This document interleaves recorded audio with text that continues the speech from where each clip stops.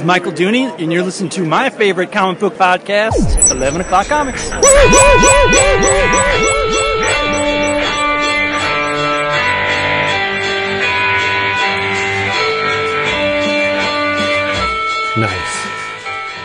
That'll be the one. One take. You're a professional. Oh, so good. You know what I missed though last week? Back rub? Well, yes, but you didn't count me down. I was hoping to see the 3, 2, and that would have been hot. I didn't do that? No. I mean with your finger, like when you're on live. Oh yeah, no. Burgundy. No. I don't do that. No. And you may get a little closer to the microphone because you're kind of a little. I don't know what I'm closer to the mic tonight than I usually am. Eat the mic. My back hurts, so I'm kind of like hunched over it. Eat it. Oh, like a dude. That's not. I hear crickets. That's a good thing. Ambiance. I like that. Really? I got windows. I got the windows open. Oh. Yeah, I like That's that. unfortunate though for this book of the month. I mean, if it was, I can't hear them. A previous couple of them, then that might be appropriate. But you like that next wave stuff. I don't see. Now you gotta go right in. See, that's fucked up. Of course it is. That's fucked up. And we are not, because this is 11 O'Clock Comics, episode 549. Oh, no. The Book of the Month episode. And I am Vince B. Oh, you are Vince B. This is the Book of the Month episode, and I am David A. Price. Yeah, you is, and me, I'm Bushmaster. Jeez. Like You're so white. It's a Book of the Month with a ton of characters, and he decides to be I thought he was going to be Coco. I really did. Coco in one issue. Well, and then we never see him again. Yeah, what happens to Coco? Let's save it for that is one of my problems with the book. But yes, I mean it's so. I mean it's cool that he is. I mean, we haven't started the second season yet, but it's cool to see that is. By the way, being Bushmaster is very timely. why? Because That's what I'm saying. We haven't started the second season yet, so I know. you haven't? No, but Christ. Oh, you're talking about Luke Cage? Yeah, but Yeah. Bushmaster is he's the Jamaican villain in the second season. You're making me crazy. There you go. He talk like this. He say, "Me, I'm Bushmaster." But you're not Bushmaster. You are, speaking of white people, I am, even though I'm Sicilian, I got a lot of white in me. You are not the Bushmaster. You are Jason Wood, everybody, together again for this, the Book of the Month episode as selected by our Beautimus patrons. It is... Oh, no, it really wasn't. But that's okay.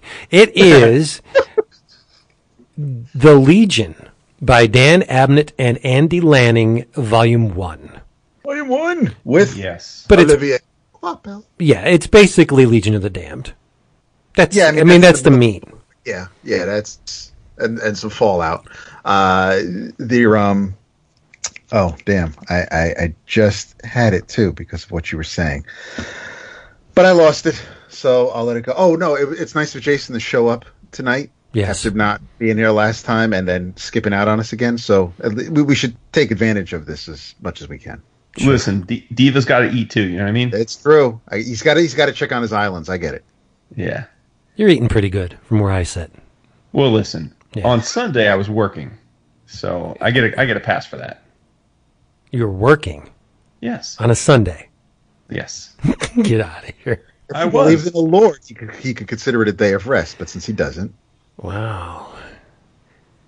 But I'm not working next week. I will be on a cruise hanging out with Captain Stubing. Wow. Julie, the cruise director. We are going to have a party next week. We're going to do an episode every single night next week. We're going to do an episode. Oh, nice. Dap already told me. He says, I want to do one every day. I said, okay. That'll be great. It'll be an episode 600 by the time you get back. Yeah. I love it.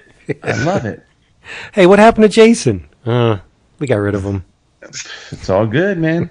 It's not. My time is come and gone. But you know who never lets us down? Our patrons. That's very true. Yes. And they are the people responsible for this episode because they have generously decided to back us for whatever reason they choose. We give them many, but they're contributions allow us to do multiple episodes in addition to our once a week type joints. We do Book of the Month specials and other assorted things. If you would like to check out what the hubbub is all about, go to patreon.com/11OCOMICS. That's 11 o'clock comics without the apostrophe and 2 1s. Well, with the 2 1s, but not the apostrophe. And just go there because it's a lot of fun. And I have specially chosen, we do something for the patrons called the cover of the day. Yes. I have specially chosen the Legion covers for this Oh, week. wonderful. Yeah. Nice. Synergy. That's great. I like it. You, as you alluded in a mistaken way, we normally have the patrons vote. Our man Dapt puts up 11 choices, and our patrons vote out of those 11, and whatever they pick is what we discuss. But we did not do that this month. No. It was Broke our special. rule. It was this little special thing because we were traipsing the floor of the Heroes Con in Charlotte, North Carolina. And we all picked this book because it was readily available. Some of us had it, some of us didn't. And we decided, hey, look at this. Let's do this because it's an awesome story. Featuring an amazing cast of characters, and it's probably one of the high watermarks in Legion history. So why not? Why not do it? Yeah, it did not. What I had envisioned did not play out the way I would have liked. It didn't come to fruition in a way I would have liked it to, but it's basically, as we could not find 3 of anything that we could all kind of read for the end of the month, by the end of the month, and all agree on, and then find enough items to throw it up to vote for the patrons to vote on. So on our way back to the hotel, crossing the street, it was pretty much decided that would be the book of the month, and which is fine, absolutely fine, because it's sitting right here next to me. I ordered it from DCBS a couple months ago, so it gave me an excuse to read it earlier than I thought I might. And yeah, it was. I think it was a good choice. I think if it was on if it was one of the 11 choices any other month, it probably would have won regardless. I think there's a good chance of it. Yeah. It's a beloved story, which is odd because when it was coming out, it was despised by the majority of people. Mm-hmm. Yeah. Just because it tweaked the formula too much. Right. As the then editor at the time says in the end note. But before we really start getting hot and heavy in it, 2 things. Any thank yous? No. Nada. I have to thank Clay Stroff. I won't get into it right now, but maybe towards the end. But when we wrap up, I will. He sent an awesome package complete with a Mr. Monster drawn on the envelope. Oh, so, neat. Hella That's cool. Item number 2. Vince, what are you drinking? There we go. Second verse, same as the first. Livingston. Oh, you haven't finished it yet? No, I have one more glass. Livingston Cab. I was going to make a special trip because this is a very special series, a special book of the month, but I didn't get there in time. So. I'll allow it. Jason. David. What are you drinking? I am drinking a new wine.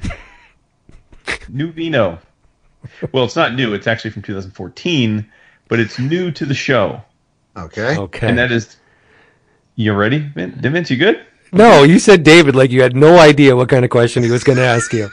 Jason, David. It's called hamming it up, Vince. Is it? Okay. Yes. I am drinking Casa Santos Lima Confidencial Reserve, which is a Portuguese vineyard from Lisbon, and it is a red blend, as Dap and I are very fond of. In this case, 10 different grapes go into Damn. Wow. Yes, sir. They made the Yes. whole bottle out of 10 grapes? It's crazy, right? Wow. And it is a 92.1 on Wine Spectator. It's fantastic. And I'm finishing the bottle because my wife is making us finish eating, drinking, or throwing out everything in the house because we're leaving for 10 days. What am I going to do without Smart you for woman. 10 days? Talk to Dap a lot? I already do Chopped that. liver over here. I already do that. Well, there you go. All right. We have so much to disagree about, Vince. We'll be fine. I am. If you're going to talk about the book I think you're going to talk about, we have a hell of a lot to disagree about.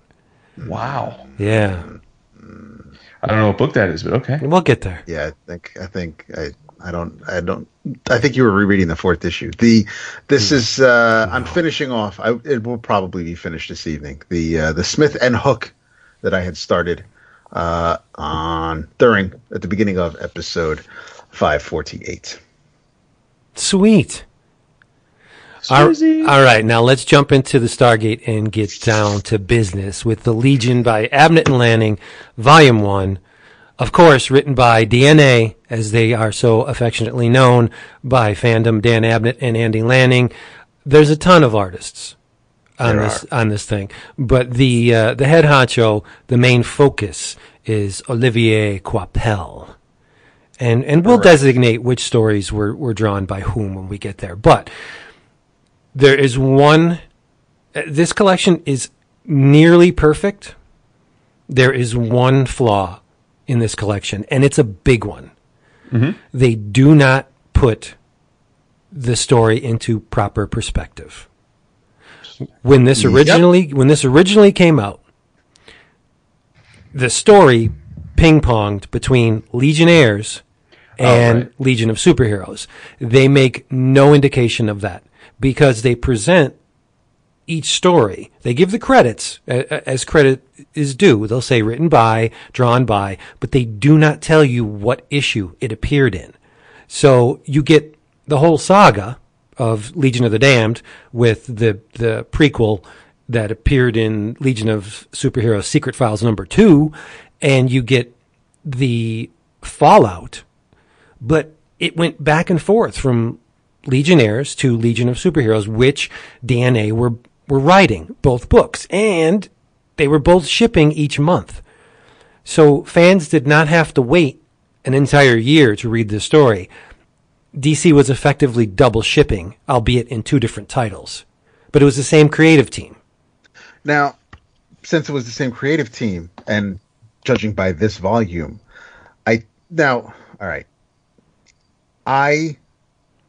started.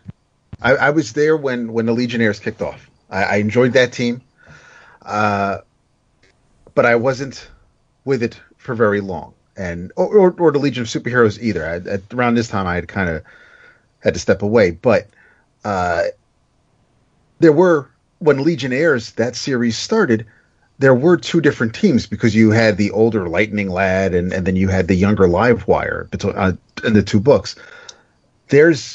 By this point in time, when Legion of the Damned started, was it just basically one team across both books? Yeah. Okay. Because the writing was on the wall for these books. Sales were low. Longtime fans, for whatever reason, drifted, and DC decided to cancel them. But, this was the wait and see period, and they basically gave DNA carte blanche. Do whatever you want. Who cares? Nobody's buying the damn books anyway. Might as well do what you want. And I think it resulted in one of the better tales of the Legion. But one of the shortcomings, like I said, about the book is they do not put things into proper perspective because it would have been very easy. They do reproduce the cover artwork for each issue, but it has no masthead, no issue number box. It's a virgin piece of art sans any kind of title-specific bric-a-brac, which I think was a bad idea. I don't disagree. I agree 100%. And unfortunately, even the copyright doesn't break it down in the order it appears in this volume. It just groups everything together. So you have Legion of Superheroes numbers 122 through 125. Yep. Secret Files number 2, and Legionnaires 78 through 81. So there's no.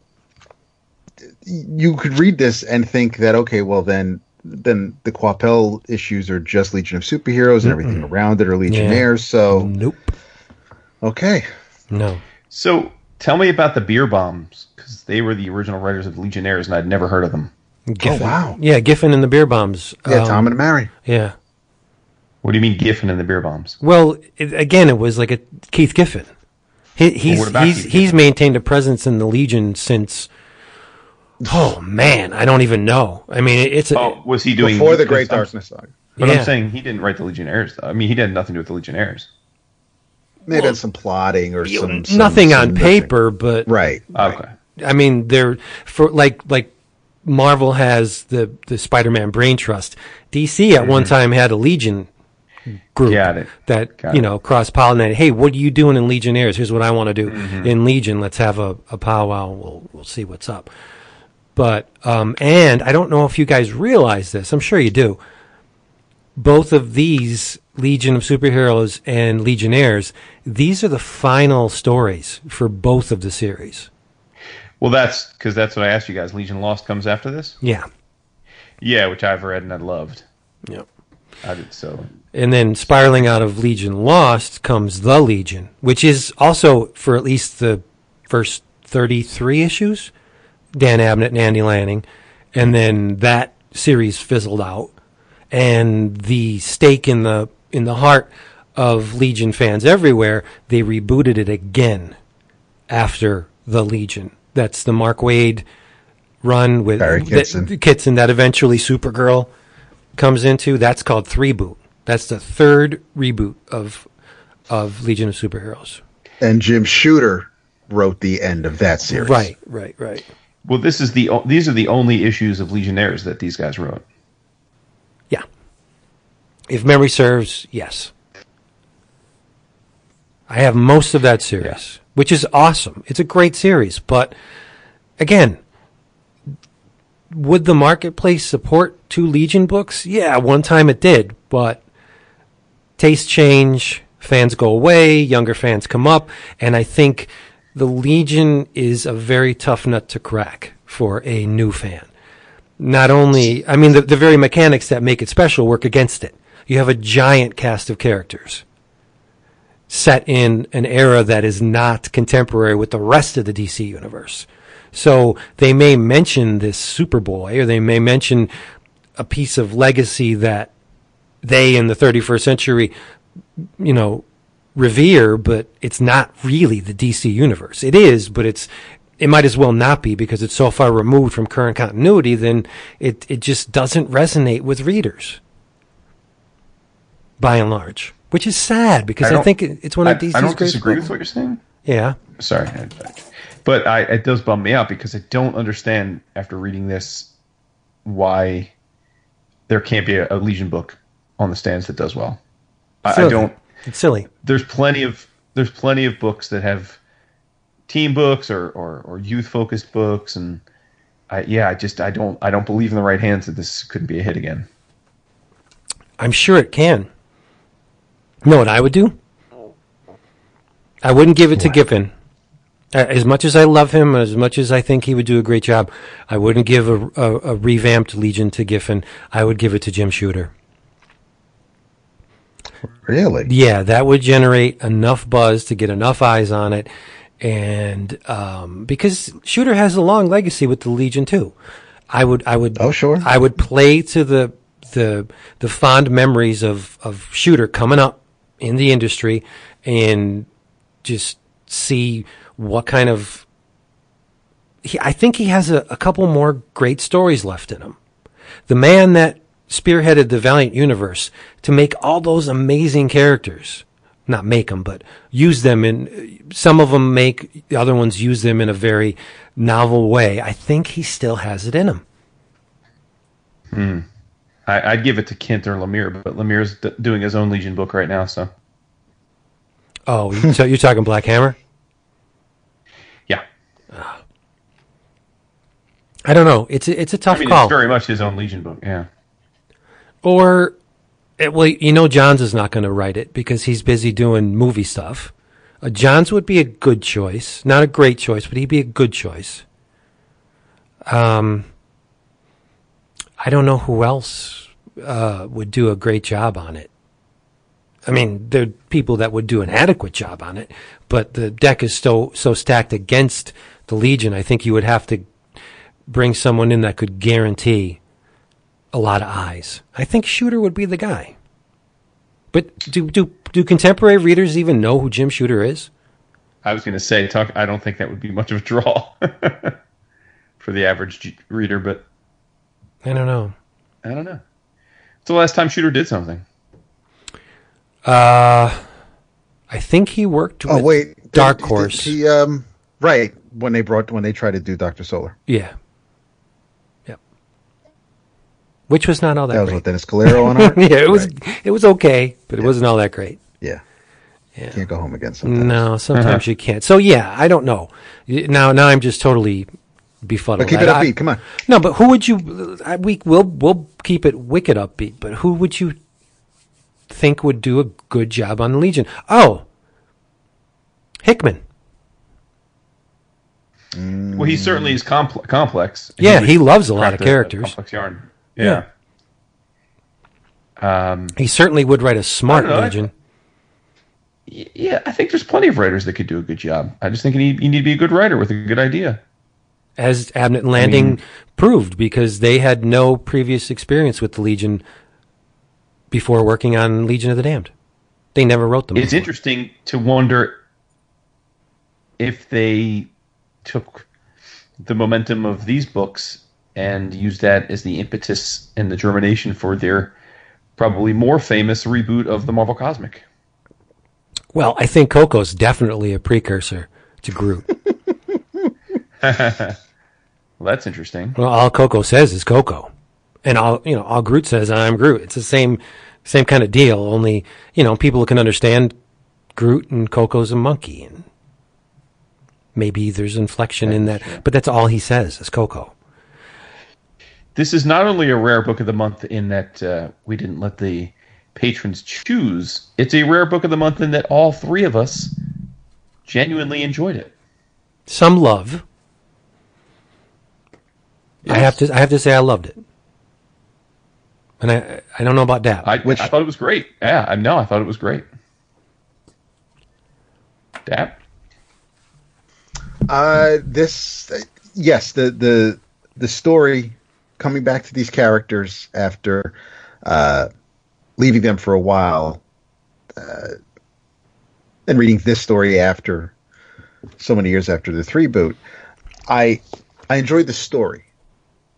The presentation, the packaging specifically, but the presentation was a little off. I was missing a roll call. And yes, there was one in, I think, the second issue in the book. But for the most part, once everybody's blighted, you don't really, in conversations when Chameleon is thinking about, who's been taken from him, and you'll get who is who. But for the most part, there wasn't, and whether that's a problem I have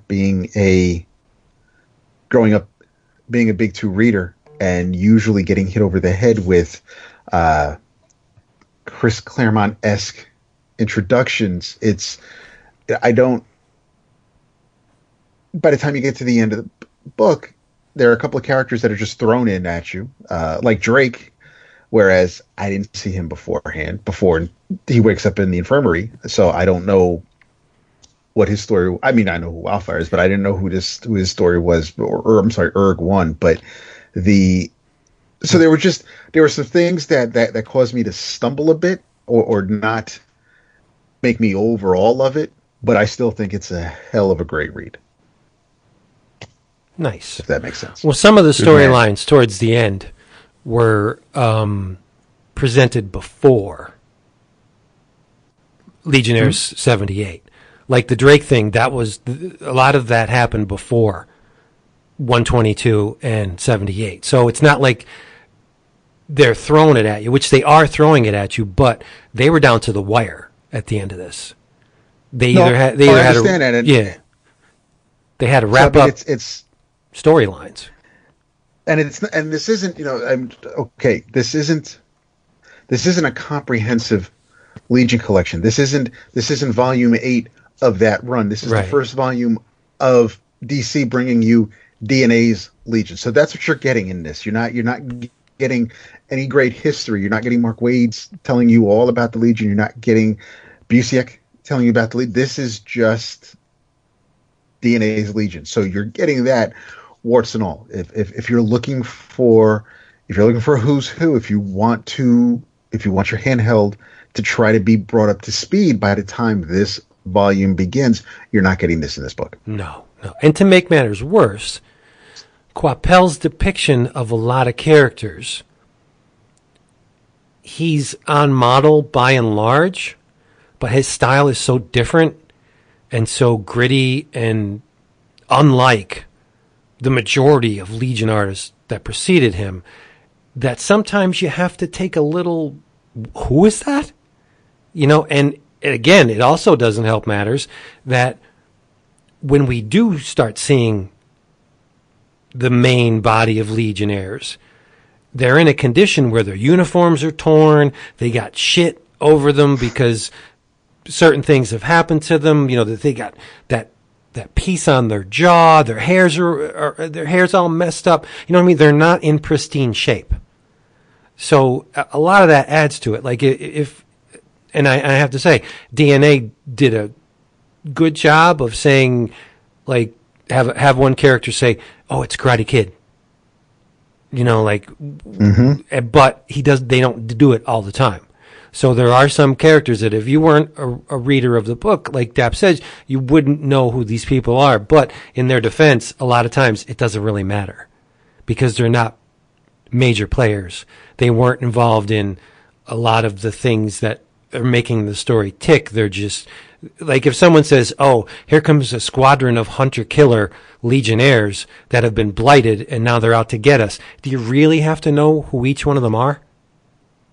It's a threat. That's really all you need to know, right? When you see Ultra Boy at the front of it, I mean, he's unmistakable with the chest emblem. If you see Ultra Boy at the front of him, that's pretty much an oh shit. You don't really have to know who the rest of them are. But, your mileage may vary. I don't know. But let's get into it. Let's do it. All right. The Legion of the Damned storyline began in the Legion of Superheroes Secret Files number 2, which publication date June 1999. Pencils, and I'm probably going to kill this, but whatever. Yeah. Pencils by Chuck Wojtkiewicz. You think? Sounds good to me. Okay. Inks by Dexter Vines. Look at that. I know, man. Back in the day. Yeah. And the color art is by Tom McCraw, who pretty much colors the majority of this. The setup is very simple. You have a ship full of Legionnaires. Brainiac 5.1, Thunder, whom I love. Do you know what Thunder's alias, her civilian name is? Well, I know based on the letter she left them, her first name is Cece. You know what her last name is? Beck. Yep. Yeah. The planet of origin? Fawcett. Binderon for Otto Binder. Yep. Isn't that cool? Livewire, whom longtime Legion fans will know as Lightning Lad. Censor, Monstrous, Pharaoh, Kid Quantum, Karate Kid, and Coco. The rescued albino. I love how you just speed by Censor. I said Censor. He did. He said said super fast, though. Yeah. Censor's the coolest character in the book. Definitely. Okay. So a giant sentient snake with little Tyrannosaurus and Mechana arms. It's awesome. She's all right. I mean, I like Censor, but whatever. let him have this one. I'll let him have it. So this ship of Legionnaires tooling around, and out of a Stargate comes a massive, disturbing alien ship. And it's emitting strange energies. Its tendrils are coming out.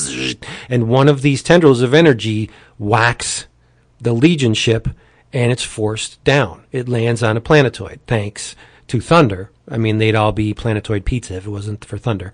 But so the Legion are on this planetoid, and Brainiac does his scans, and he's boop, boop, boop. He notes that the planetoid should be a lush, fertile paradise. But now it's barren, covered in strange vine-like growths, and Brainiac has a terrible bedside manner.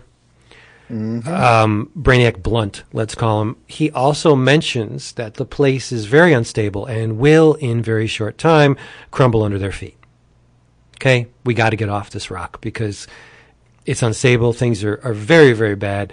If that weren't enough, the Legion is besieged by feral primate-like creatures who attack them, and they're thrown down. They're not really much of a threat, because when you have Thunder on your team, a woman with the power of Captain Marvel, I mean, every power Captain Marvel has, Thunder has. So that's a big gun. But anyway, the tide of battle kind of turns when Censor pulls this strange image of something from the minds of the creatures, and it freaks them the hell out, scares the bejesus out of them. So they retreat, which gives Brainiac ample time to MacGyver a beacon powered by Livewire and Thunder, and they produce this massive flash of energy that is picked up all the way across space by Saturn Girl. She notices it on the scanners, and she's like, uh-oh, there they are. Let's go send a ship to pick them up. But the whole ordeal is crucial to the Legion of the Damned storyline, because the thing that came out of the Stargate is a Blight ship. And the Blight had no idea that there were these superpowered beings, very vital, very energetic, very full of life essence, traipsing around the universe. They were completely oblivious to them. Now, thanks to these events, the Blight know. They have their eyes, their sights set on the Legion, but not just the Legion specifically. They have their sights set on Earth. That's not a good thing. And that's and that's the entirety of the story. It was, I'm not into, or I don't have inside information into the planning of this thing, why this story was presented in a Secret Files, which, I'll be honest, most fans tend to disregard those books. Did anyone buy the Secret Files books? I did for the Outsiders and the Titans, and I think Infinite Crisis. Wow. See, and probably a Green Lantern one or two. Wow, so you bought them then? I did. You were the guy.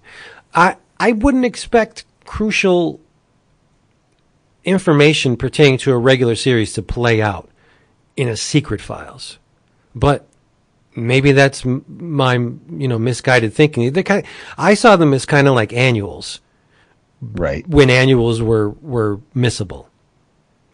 When annuals were just an obligatory thing that companies produced to get another title on the stands. They were full of inventory stories, or like a Marvel tryout book. They put guys on them that weren't really ready for prime time, but we got to publish a book to fill those racks up. Let's just get these guys, So I disregarded the Secret Files books as having any importance to the series I was reading, other than Ohatmu stuff and things like that. Like, here's a cutaway of the Legion headquarters for the 20th time.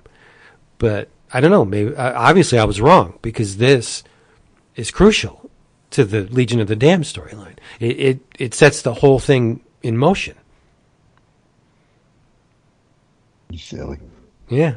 Jason, anything?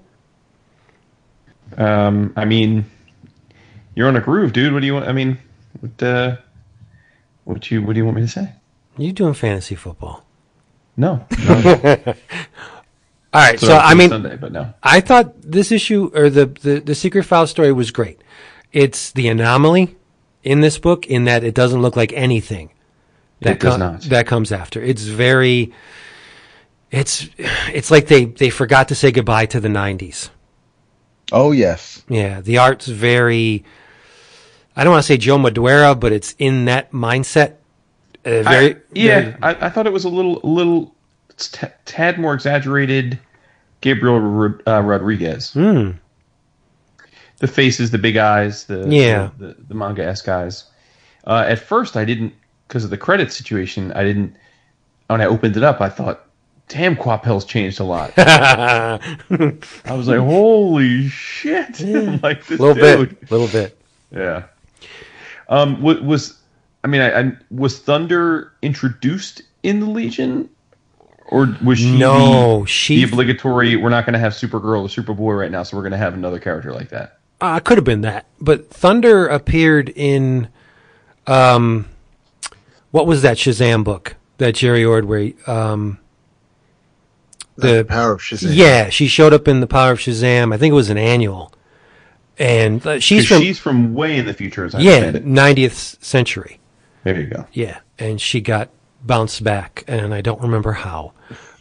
I don't, but I'm pretty sure Ordway created her.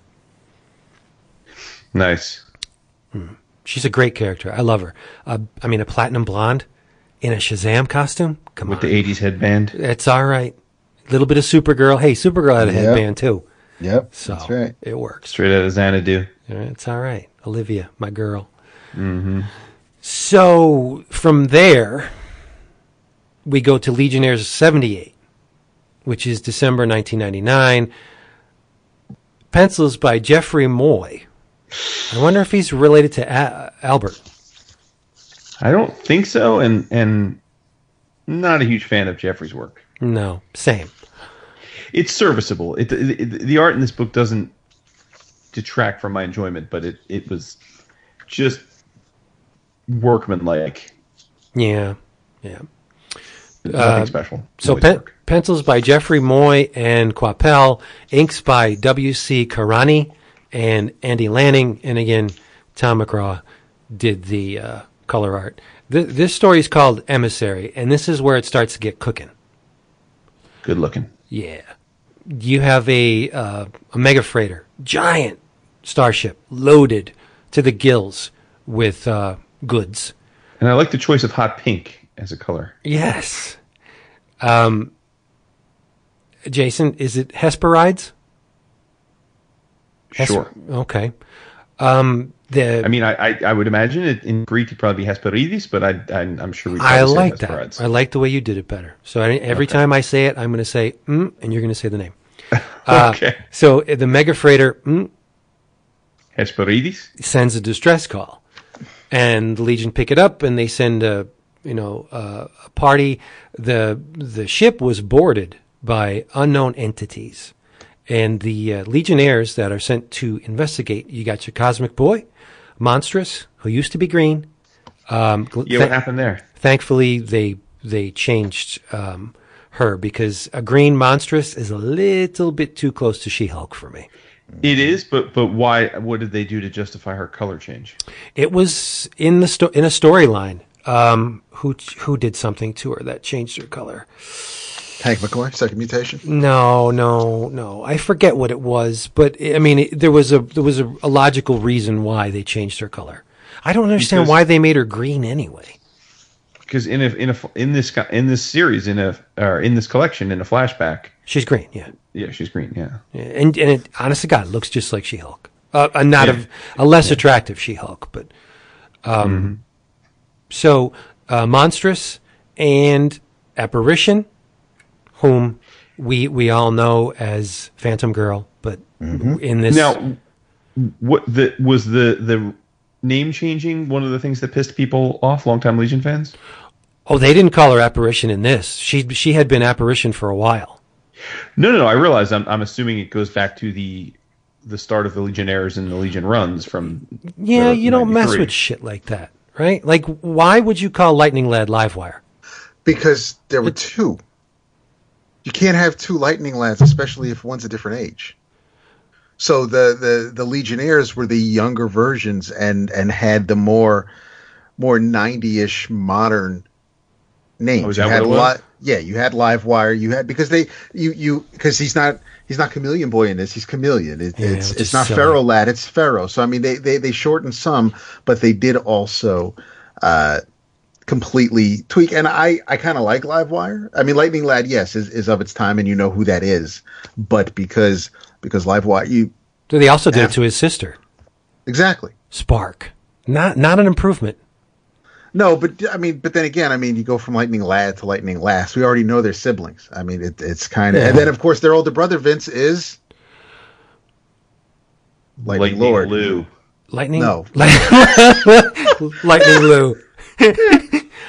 But Lightning Lord. Yeah, but what I was going to say is, Oh Lord, it doesn't make sense to call this character Livewire because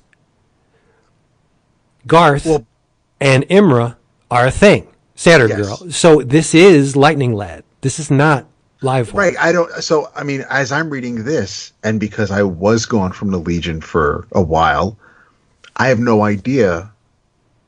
I see this. I see Livewire. I think it's the Livewire from the Legionnaires when that series started. I have no idea. So if this is actually Garth Lightning Lad, who's now going by Livewire, I don't know what happened to the other dude who was in the other book. I honestly when the don't two remember. Series started. I honestly don't remember. Okay. Yeah, but this is definitely Garth. Okay. Because he's getting jiggy with Imra. Yes. And that's a long-standing Legion relationship right there. So they board this mega freighter. Hesperides. Thank you. And they find it seemingly deserted. So Rock checks the ship's manifest, and he's like, wait a minute.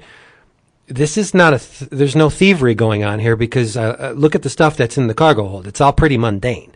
There's really nothing here worth stealing. So the team soon finds the crew, and they're all frozen, which doesn't make sense to me. Why the crew would be frozen. But that's a story for another day, I guess.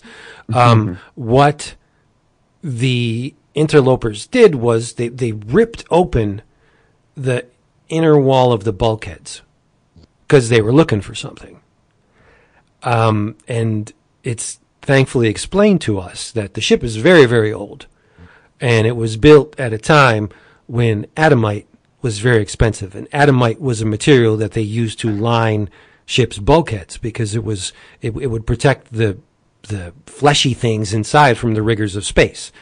So this stuff was very expensive. So what the builders did, they loaded the interior of the bulkhead with shit metal, scrap, garbage, whether it was just plain metal or obsolete robots, which in this case came back to bite them on the ass because they filled the bulkhead with the Ares battle bots.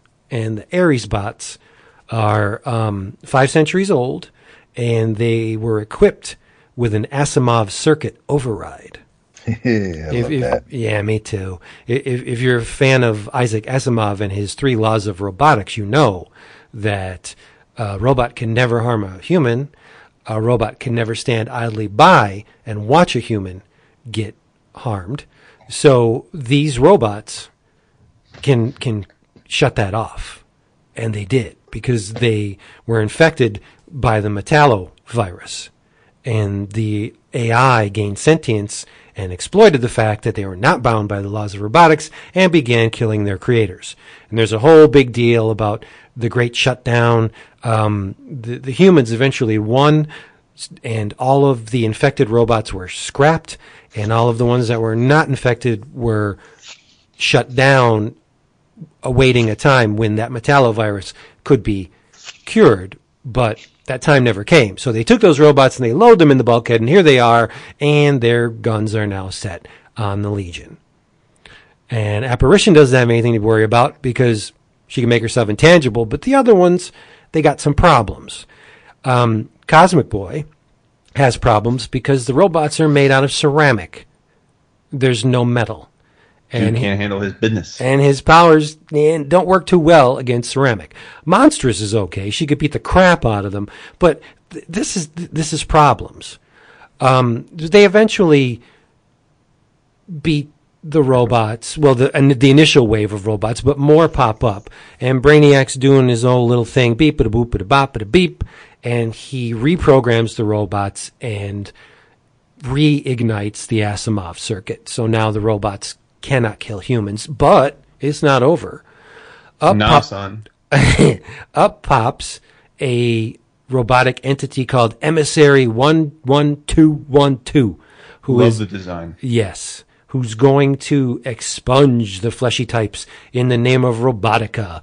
But this is a very cool twist on the story. Since the Ares bots are now bound to follow Asimov's laws of robotics, when the Emissary sets its sights on the Legion, the Ares robots blow the Emissary away and destroy it. It's dangerous up in them robotic streets.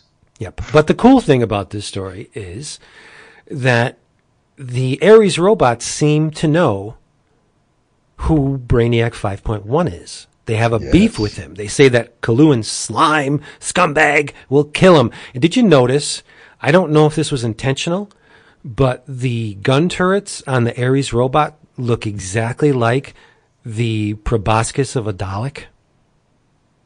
Why would I know that? David would know it. I would. Look at the machine guns. They look like the large sticky out thing from a Dalek. Did you notice that Monstrous looks just like Sarah Huckabee Sanders? Without the smoky eye. Oh my God! Poor Cece. Or Candy. Her name's Candy. Is it really? Yes, Candy. Her entire name is, let me see, Candy Pinpont Le Parc 3. Really? Yes. She is the daughter of a stinking rich individual, pampered, and so she's anything like her physical form. She's kind of like a Valley girl. Mm-hmm. Yeah. And what is the crew she keeps talking about she used to be a part of? The Amazers? The workforce? Yeah. Oh, the Amazers. The Amazers, Starboy and Kid Quantum were once members of the Amazers. The Amazers are Xanthu's answer to the Legion. Okay. They don't really explain this too much in the book, and they also mention Macaulay's workforce. Yep. Leland Macaulay was an entrepreneur like R.J. Brand, and they dislike each other immensely.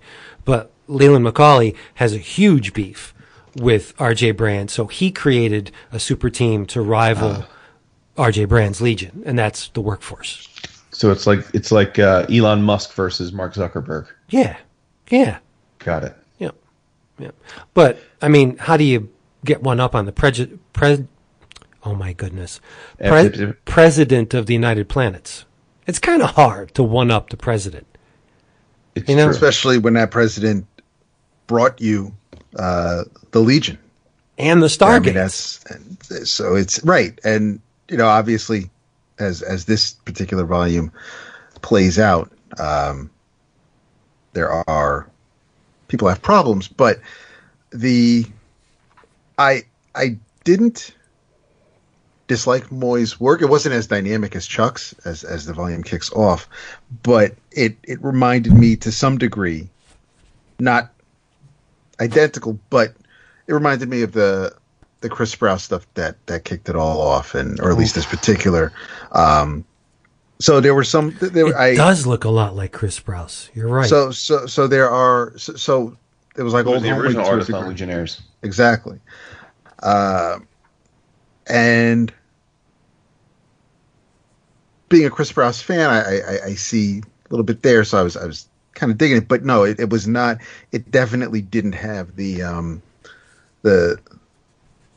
kinetic feel and the action as much as there was action in this issue, in this particular chapter. The first story really kind of made you feel like a summer blockbuster thing going on, whereas this is the like you guys said, it's working. Like I enjoy his figure work, but it did lack a little something. Right. But by the end of the story, the mechanics of what Abnett and Lanning were planning kick in. So Yes. this story effectively takes Cosmic Boy, Monstrous Apparition, and Brainiac off the board because they're many, many, many light years away from Earth. And at the end of the story, Monstrous notices that the Stargates have been shut down. So that quick, effective, jump, jump, jump, we're home, now has to take them over a month to get from their present location to Earth. That's a long time. Even going faster than light, that's a long time. I have a question, though. When Legionnaires was started, it was spun out of Legion, issue number 38. They said to coincide with the destruction of Earth. So how 6 years later is Earth back? Oh, Jesus. How did that happen? Well, Legionnaires spun out of 0 Hour. Right. So what happened in 0 Hour that would make the Earth, that destroyed the Earth?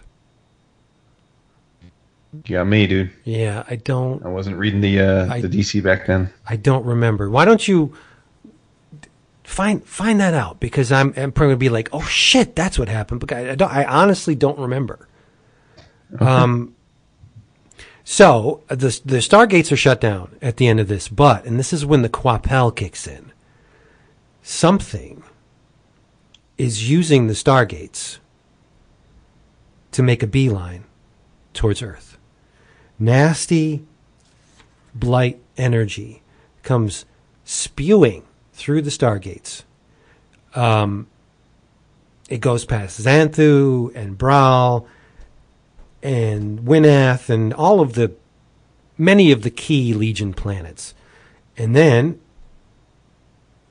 we're seeing the thing that's in its sights. In the very last panel, it's going to Earth.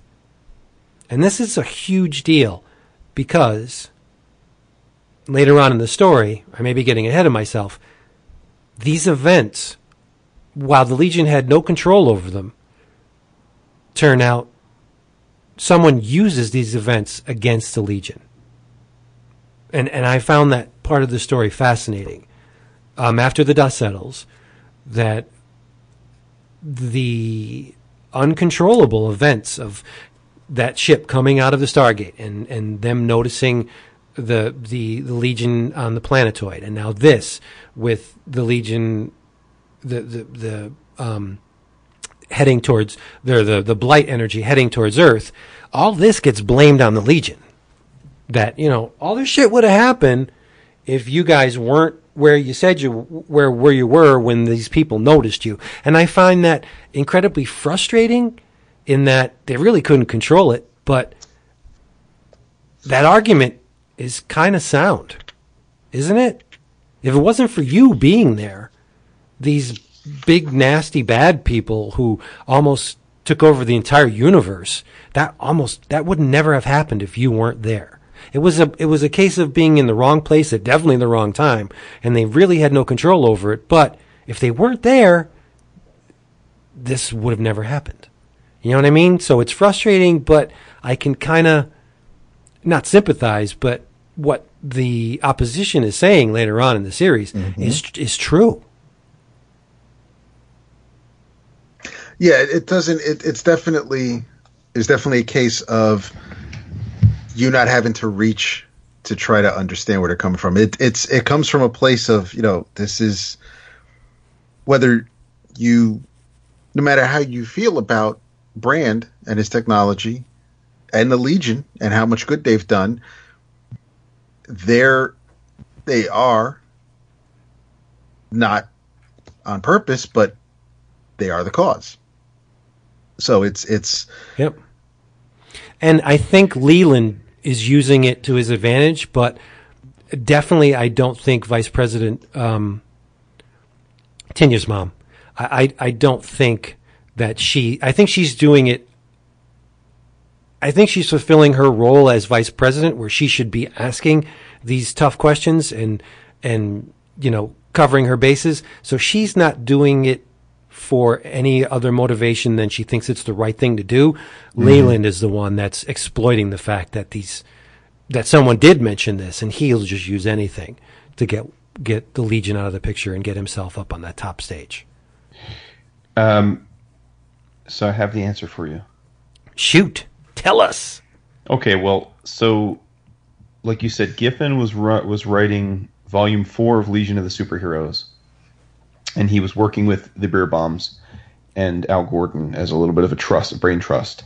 And then they spun out Legionnaires after issue 38 because the Earth was destroyed. But this is the 5 years later run, right? As they called it. And I guess it got all sorts of fakakta because after they started the run, editorial made a decision to remove Superboy from Legion history. Yeah, that's bad. Yeah, and so I guess they did a major reboot retcon thing where Mon-El became the stand-in Superboy. Yeah, Mm-hmm. And then so that went on, and then I guess they discovered Batch SW6, which was a group of clones of the early Legion that the Dominators created. Right. And so all of that happened. During all of that, there was a storyline that involved the destruction of the Earth. Giffen left shortly thereafter. All of that was resolved, though, in 0 Hour in 1994, and the DC rebooted the continuity again. And 5 years later, pretty much became persona non grata, not part of continuity, not to be reprinted ever again. Now, obviously, in the last few years, they've reprinted this stuff. But so basically, Earth was destroyed, but it was that whole few-year run was basically treated as though it never happened. That's right. And then after 0 Hour, starting in 94, you got the reboot where which these characters were part of. So it was just a completely new version of the team. So it's weird. What seems weird is in today's day and age, they would have treated those incidents as a cause to reboot and renumber the books. But back then, I guess they just kept the numbering going, even though it was a complete continuity reboot, which is pretty weird. So, yeah. So the Earth was back, and they rebooted. The Earth was just magically back. Right. And Legion takes some pretty hard knocks because it's been rebooted a number of times. But when you take a step back and you look at books, look at the entire DC line. How many times has that been rebooted? Yeah. So, I don't know. I just think the Legion gets a bad rap, and the continuity is incredibly convoluted. I've read all this stuff, and I didn't even remember what with the Batch, the Dominators cloning all the kids. I didn't remember that, and it's part of one of my favorite storylines. 5 years later is great, but when you see it, it's a 9-panel grid. It's Keith Giffen doing his Watchmen 9-panel grid, and it's amazing. But yeah, much consternation. It was different, very different. But anyway, I'm going to do one more, and then I'm going to hand it over to you because I'm tired of talking.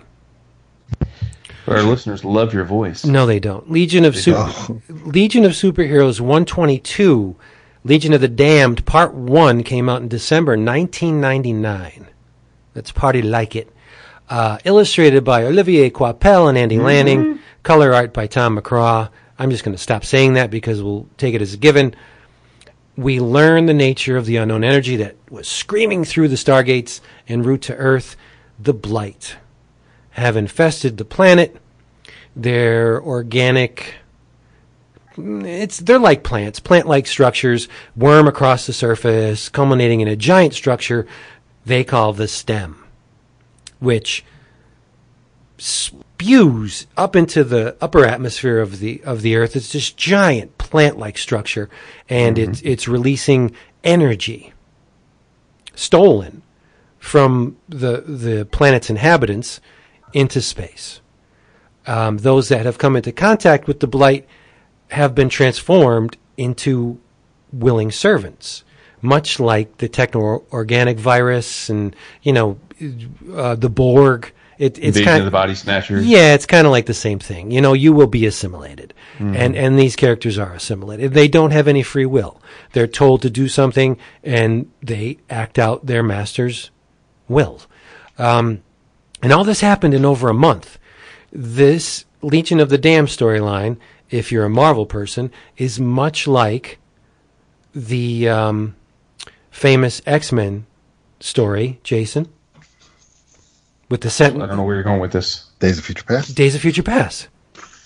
Why are you comparing it to that? Because it's a sea change in the status quo in which I got you. you know you have your resistance, which Days of Future Past really obviously had. You have a threat, but where Days of Future Past was a great story, I don't think the stakes were high enough. The stakes in Legion of the Damned, the stakes are everything. Not just Earth. We're talking every planet in the universe is at risk. To Dap's point, it would have been very helpful, like say on that opening splash page where they're like, "Hello, Garth, no more running." If there were little boxes telling me who each of the characters were, very helpful. Oh, I'm sure it was no problem for you because you've read enough stories where, but for me, I didn't know who they were. right. Well, you know, a little box emanating from each character would have been nice. That's what I'm saying. It wouldn't have taken much to do. I'm getting to the page. There's plenty of open space. I mean, Double page spread. There's only two word balloons in the whole splash. Yeah. Yeah, It's a double page spread. You have that's Ultra Boy, Karate Kid, and Umbra. now and Well, clearly, but right Yeah. now what was Umbra's original Legion name? Umbra was Shadowlass. Shadowlass, right? Exactly. Yeah. And back when I started reading Legion, Karate Kid was engaged, but was eventually killed. So I knew Karate Kid was back, and yes, I know because he was in. He popped up earlier in this volume, but again, had I just picked this up because it's a new creative team with Quapel, and I had been away for a while, I probably wouldn't have recognized Karate Kid. I would have assumed that was Shadowlass based on her complexion, and yes, I know Joe's outfit, so that was Joe Na. That would have definitely been Ultra Boy, who can only use one power at a time, so thank God he has the flight ring. Right. But they're formidable powers. Super strength, come on. Yes. So there's a resistance. Can you turn it on and off within a split second, though? Yeah. Yes.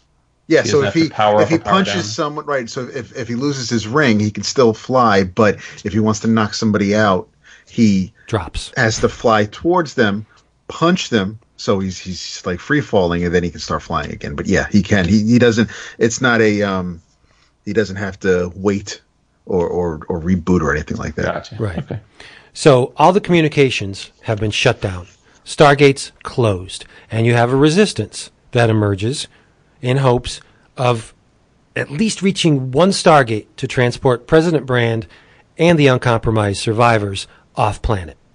Now your resistance is Livewire, Excess, Siobhan Aaron of the Science Police, and our buddy Reap Daggle, Chameleon.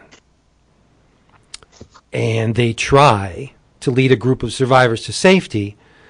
The resistance, as Jason and David have told you, are accosted by blighted versions of Ultra Boy, Umbra, and Karate Kid, and who they attack their former friends and teammates without remorse.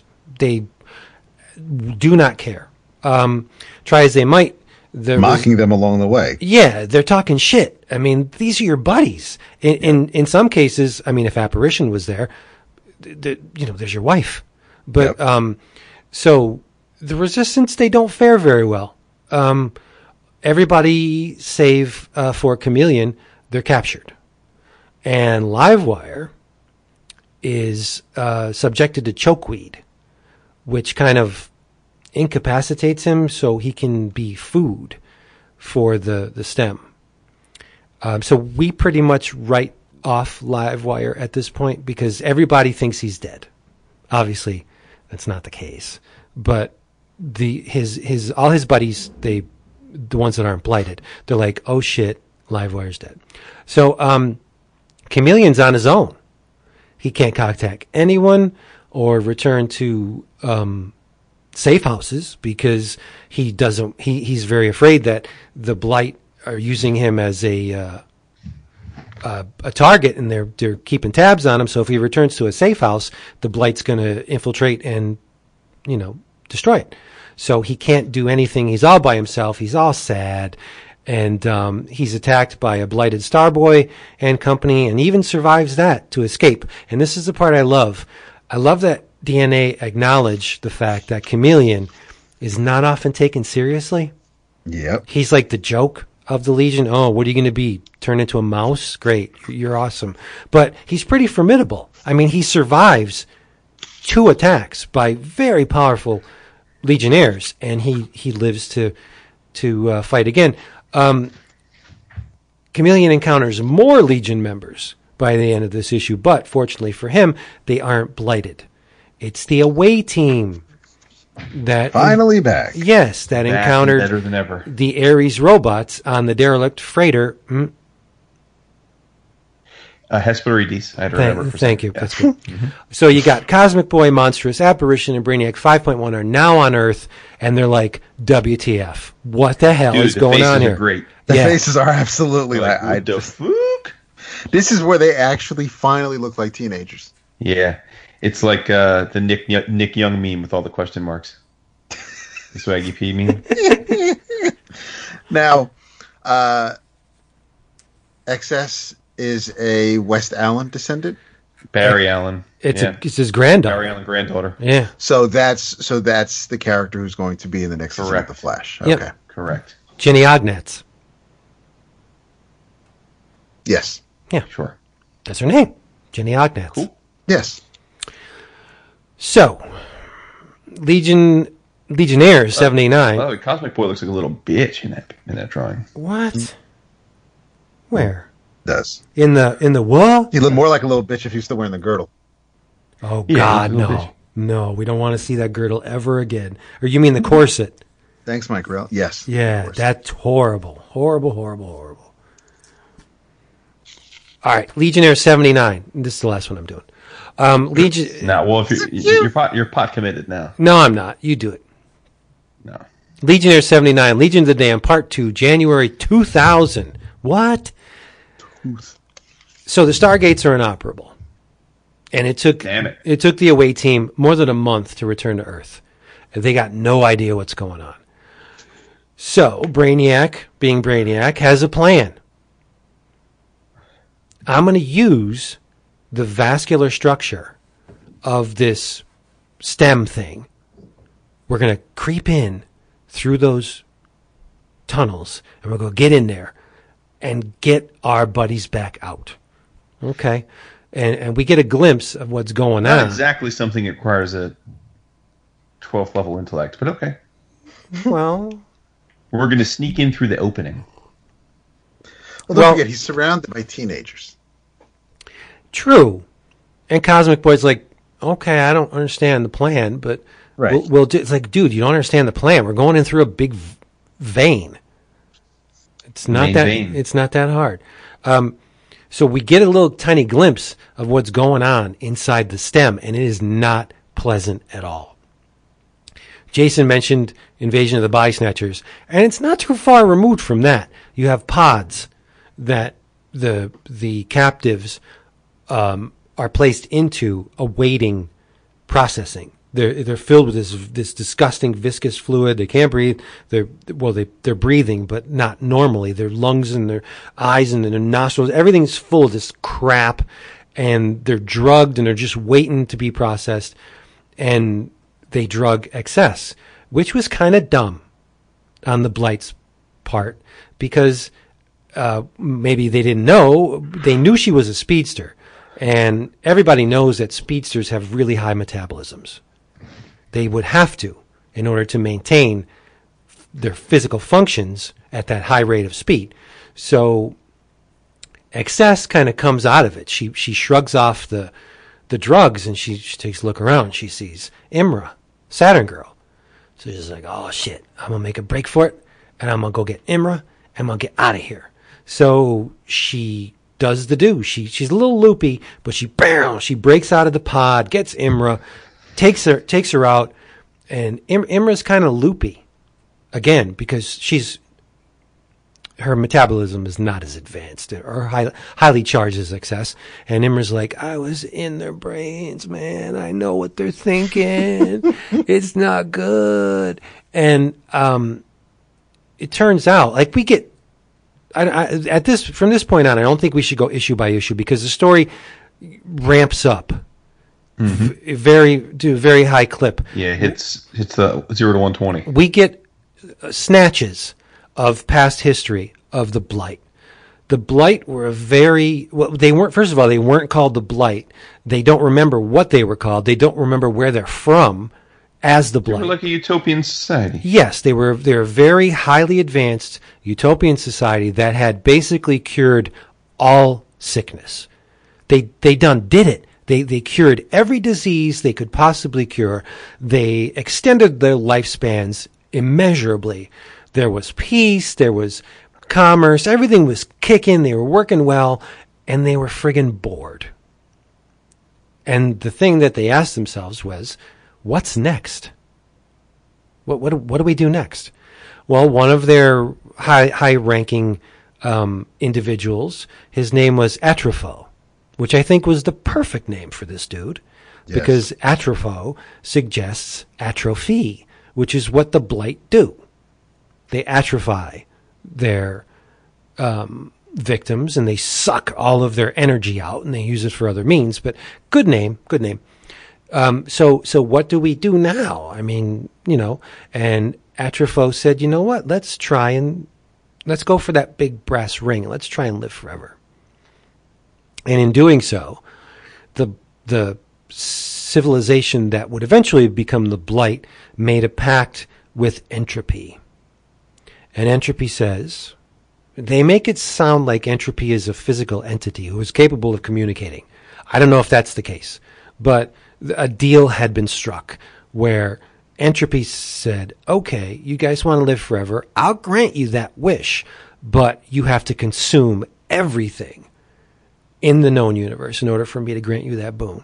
So that's what the Blight do. They start absorbing lesser races, and they just traipse across the galaxy, sucking up the life force of these civilizations, destroying these civilizations, playing into Entropy's role while they bolster their strength and their resources and their domination. But the thing that gave the Blight a massive foothold was the Dota. Yes. And the Dota was initially a benign organism that kind of Don't call me Dota. He's so stupid. He's so stupid. It was a very benevolent organism that basically just grazed on the life bloom of planets. Successful civilizations emitted more life bloom. The manatees of space. Kinda, yeah. Or some kind of like plankton eater. Like they would just suck up all this good stuff. Yeah, we're good. We're the Dota. But the Dota are the Johnny Cash of this universe because they seemingly have been everywhere. And if the Dota journeyed to one planet, they didn't leave that planet. They just spread to another planet and another planet. So the chain of Dota spiraled across the entire universe. And the Blight were going to use the Dota as a chain to infect every single planet in the universe and suck their life force. That's big doings. That is big friggin' doings. Rude. Yeah. I think with the introduction of the Dota, that's when the story took on a completely different level. I mean, it just jumped for me. That is like so cool. And you don't see the Dota. They're illustrated as like a cloud. like or like a spike of energy. There's no. I don't know if the Dota ever appeared anywhere else. I don't remember them ever appearing. So I would say that the Dota are a DNA creation. I could be wrong, but talk about using your resources wisely. Let's just make this civilization that was pretty much undetectable to the most part for everybody in the DC universe. But they're there. You know, you just didn't see them. They didn't harm anything. But here comes these bastards in gas masks and spiky bits and nasty little red eyes, and they're going to use that Dota to hip-hop across the entire galaxy and just eat everybody. That's nuts. The Dota, or the Blight, are space vampires.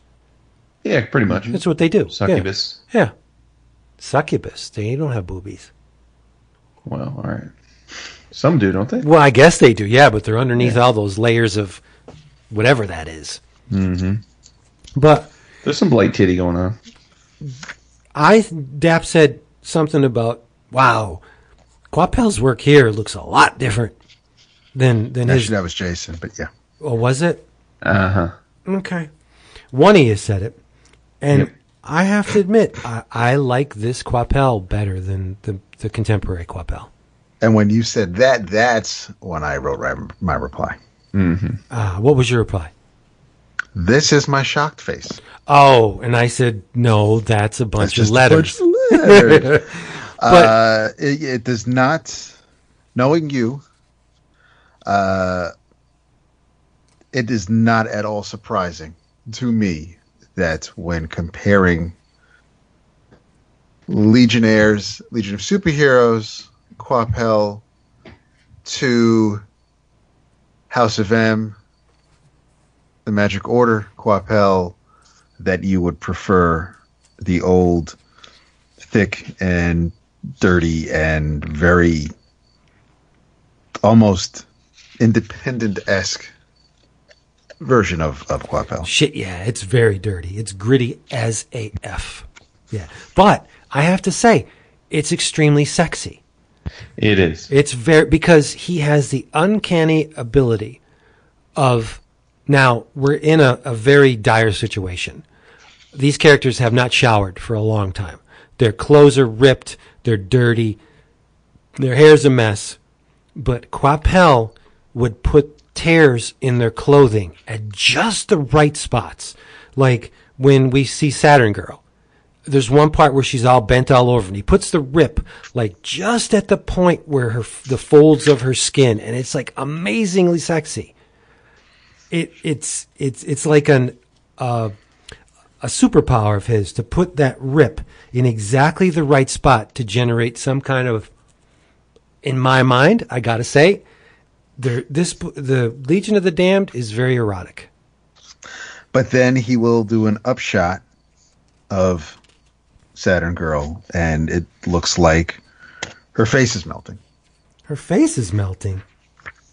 Yeah, there's one scene where Excess is trying to get her out of the place, and she looks up at her, and it almost looks like her nose is not there.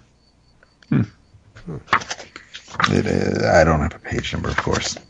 Yeah, there's no page numbers in this. But in the issue featuring Saturn Girl on the cover, when Cosmic Boy says, Imra, what is it? What's the matter? And she's all bent back, and Quapel has the rip right on her belly where the line between her abs bisects. I mean, that's hot, right? Is that not hot? Yeah, I dig the style. I do. Absolutely. I think it's, I'm not sure I can say I like it more than current Quapel, but okay. I can imagine that he was able to do a monthly book back then. Yeah. By doing this style. Yeah. I mean, come on. Obviously, I don't dislike current Quapel. I think he's great.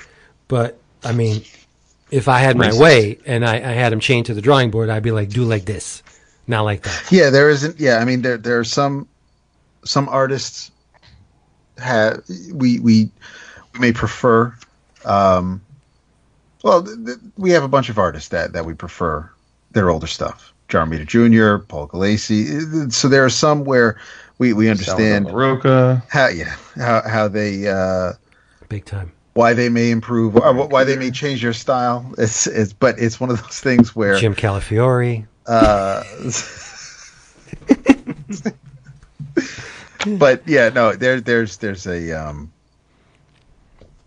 a lot in these Quapel issues to enjoy, no doubt. I really like that, and I mean I think his style worked really well with a science fiction space opera type story. There's a definitely the big panels, the way the action flows, what has to be done for all the characters to showing the destruction of Metropolis and so much else going. And I mean the design of the Blight and their crafts. There's no, and he doesn't. I mean, there may be some pages where they're not filled with edge to edge panels. There may be some white space on a few pages, but every goddamn panel has backgrounds or a shit ton of people in it. You listening, John Byrne? One minor nit, and this is just a very common thing in sci-fi tropes, but it drives me nuts. The obligatory made-up expletive. Grife, Sprock, it's like Nass, frack, Grife. It's like, all right, dude. But those aren't made. Well, yes, they are made up, but those are staples of the Legion. But if you if they had used, they are kids. Kids swear. Right. But I know to just swear. No, but that's the thing, Jason. If in the future, they might not. They might have. Right. I get that it's plausible. It just annoys me. It's in all It's in all sci-fi tropes. If you had, you're fracking crazy. You're right. It is. But if they had used the asterisk, ampersand, pound, and exclamation, you would put your own. You would think they're saying fuck or damn, but they wouldn't be saying that. They're obviously trying to make sure that you know that those terms aren't. Well, like girl says, my Grife. Now she's saying, like, is she saying what the fuck? Is she saying, like, you can't put fuck or shit in that? People don't say my shit or my buck. No. They say my God, maybe, or Nass is definitely shit. Mm-hmm. Yeah, Nass is Sprock, shit. Sprock is fuck. Yeah, I think Sprock is. It's my sprocking pleasure. Yeah, and Grife, I think, is like cripes. That we'll just always say. That's Christ. That's just. So. Okay, having read this, I can't get Emplate out of my mind when I see the Blight. Yes, dude, I'm glad you said that. I thought the same thing. Yeah, absolutely. Yeah. Now, what came first? Well, this is 99, right? So, Emplate. Right, because Emplate was like 95, right? 95, 96. So there you go. So maybe Emplate did, the design for Emplate impressed DNA to the point where, wow, you know? Didn't Bocello invent Emplate? Yeah. I don't know if he invented them, but he was one of the designers, I guess. Yeah. Yep. Cool. I'm glad you said that because I see Emplate whenever I see the Blight. Yeah, for sure. Mm-hmm. It's like a bunch of Emplates running around. Without the dreads. Emplate posse. Yeah. So the Blight have an ace up their sleeve in the form of Mon-El. Yeah, what's up with that? Mon-El's a Daxamite, and Daxamites are incredibly powerful. I mean, when you use Mon-El as a stand-in for... It's damn hard to kill off in Supergirl, that's for sure. Yes. Unfortunately. When you use a Daxamite in place of a Kryptonian, and pretty much the insertion is seamless, you know that Daxamites are frickin' powerful. So what they do is Mon-El is the battery, the power source with which the Blight are going to jumpstart the chain of corruption, let's just say. Chain of fools. And that's where I like the fact. Initially, I was like, oh, God, Apparition, shut up. Shut up about Jonah. You'll eventually see Jonah. Just stop it. And then I realized what they were doing. They were setting up the relationship because it's Apparition's presence that turns Ultra Boy. He sees her, and he's overtaken. He's blighted. He's taken over, and she just touches him, and it seems like he initially resists, and the tendrils and stuff are going around apparition, but he eventually snaps out of it and casts off the blight's influence, which is great because he's a huge asset to the resistance, because Ultra Boy is like, he's another powerhouse, right? Let's be honest, that must be some world-class trim. Tenya? Hell yeah. Yeah. I know, man. If it's that good that a touch can break you out of a zombie-like state. Well, I wouldn't say it's trim. I would say it's love, but, do whatever. Yeah. Ironic that you would say that, but no, I don't think that's true. It's more the primal passion, I think, than the language of love. But thanks to the combined efforts of the unblighted Legion, the blight are eventually beaten. Destemmed, weeded. Yes. And they break the Dota free.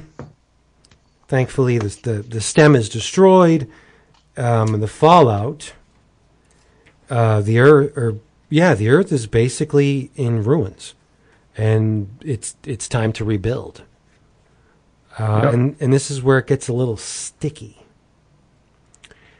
And the issue is number. Let's see. I lost my place in my notes here. Inconceivable. Legion of Superheroes 124 is the first part of Widening Rifts, which was released in February 2000. Pencils by Angel Unzenta. Is that right? Yes. Inks by Jaime Mendoza. And again, Tom McCraw, who was obviously... all day, every day. Yes, doing color art, did it. The art is jank in this issue. It's not great. It's not.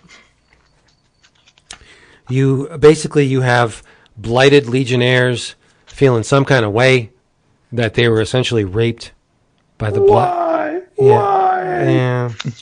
And I didn't expect that out of Shadowlass. I expected her to just be like, yeah, whatever. But she's crying and feeling some kind of way, and she's all weeping. What would dude with his baseball cap on backwards?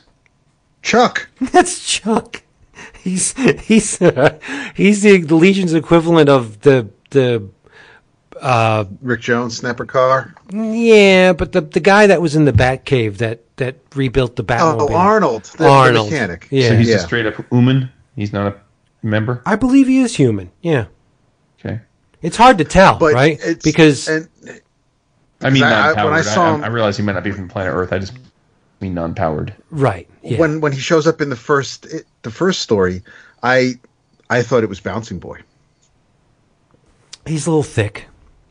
Right. A little bit. Hence why I thought that. Yeah. So, while we may have removed the blight from the picture, the blight have not removed themselves from the picture, because their taint on the Stargates is not going down well. One of the closest Stargate in proximity that was affected by the blight's energy is not acting normally.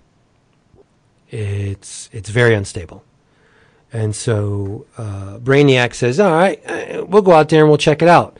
And the United Planets and Leland McCauley have a big problem with that.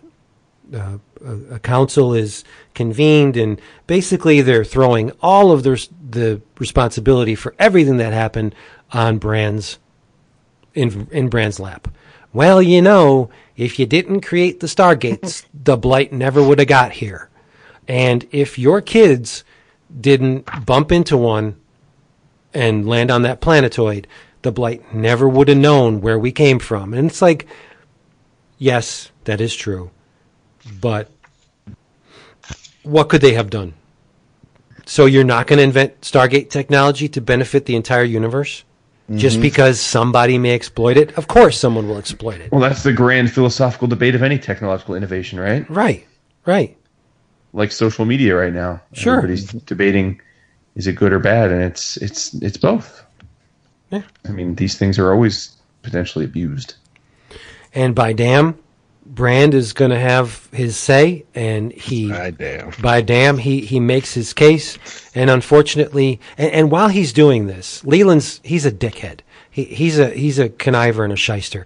He's eliminating all of the members of workforce below 21. Mm-hmm. Because one of the beefs that the United Planets have with the Legion is that they're all kids, they're all young. And they said, how can we be expected to put this kind of responsibility on the shoulders of these children? They're just basically children. They don't know how to reason yet. They're still wet behind the ears. They're still pooping yellow. They're babies. We cannot have this. And Leland says, well, my workforce can handle this. They're like, wait. You got kids on your workforce too? He's like, no, I don't. I eliminated all the kids, and now all I have is this, what's her name? The Dial H for Hero character. Helios. See, that's what I was. Okay, go ahead. What? I'll go on later. No, I'll go on later. Go ahead. No, Helios, who is underage, but not in the form that she currently is. So that's like a loophole that Leland exploits. He and he puts together. You got Amber, Helios, Repulse, who's a dick, and he's straight out of the Valiant universe. And then you have another Daxamite who I don't know why he's all in black. Shadowy. He's all like ebony almost. Yeah. Like he's negative energy or something. That spread is terrible. Dude, Adam to ass cracker. Adam D cracker. Yeah, I don't like it at all. But so, I mean, there's... Dude, it looks like the Three Stooges on the right. Yeah, I know. Oh, Three faces.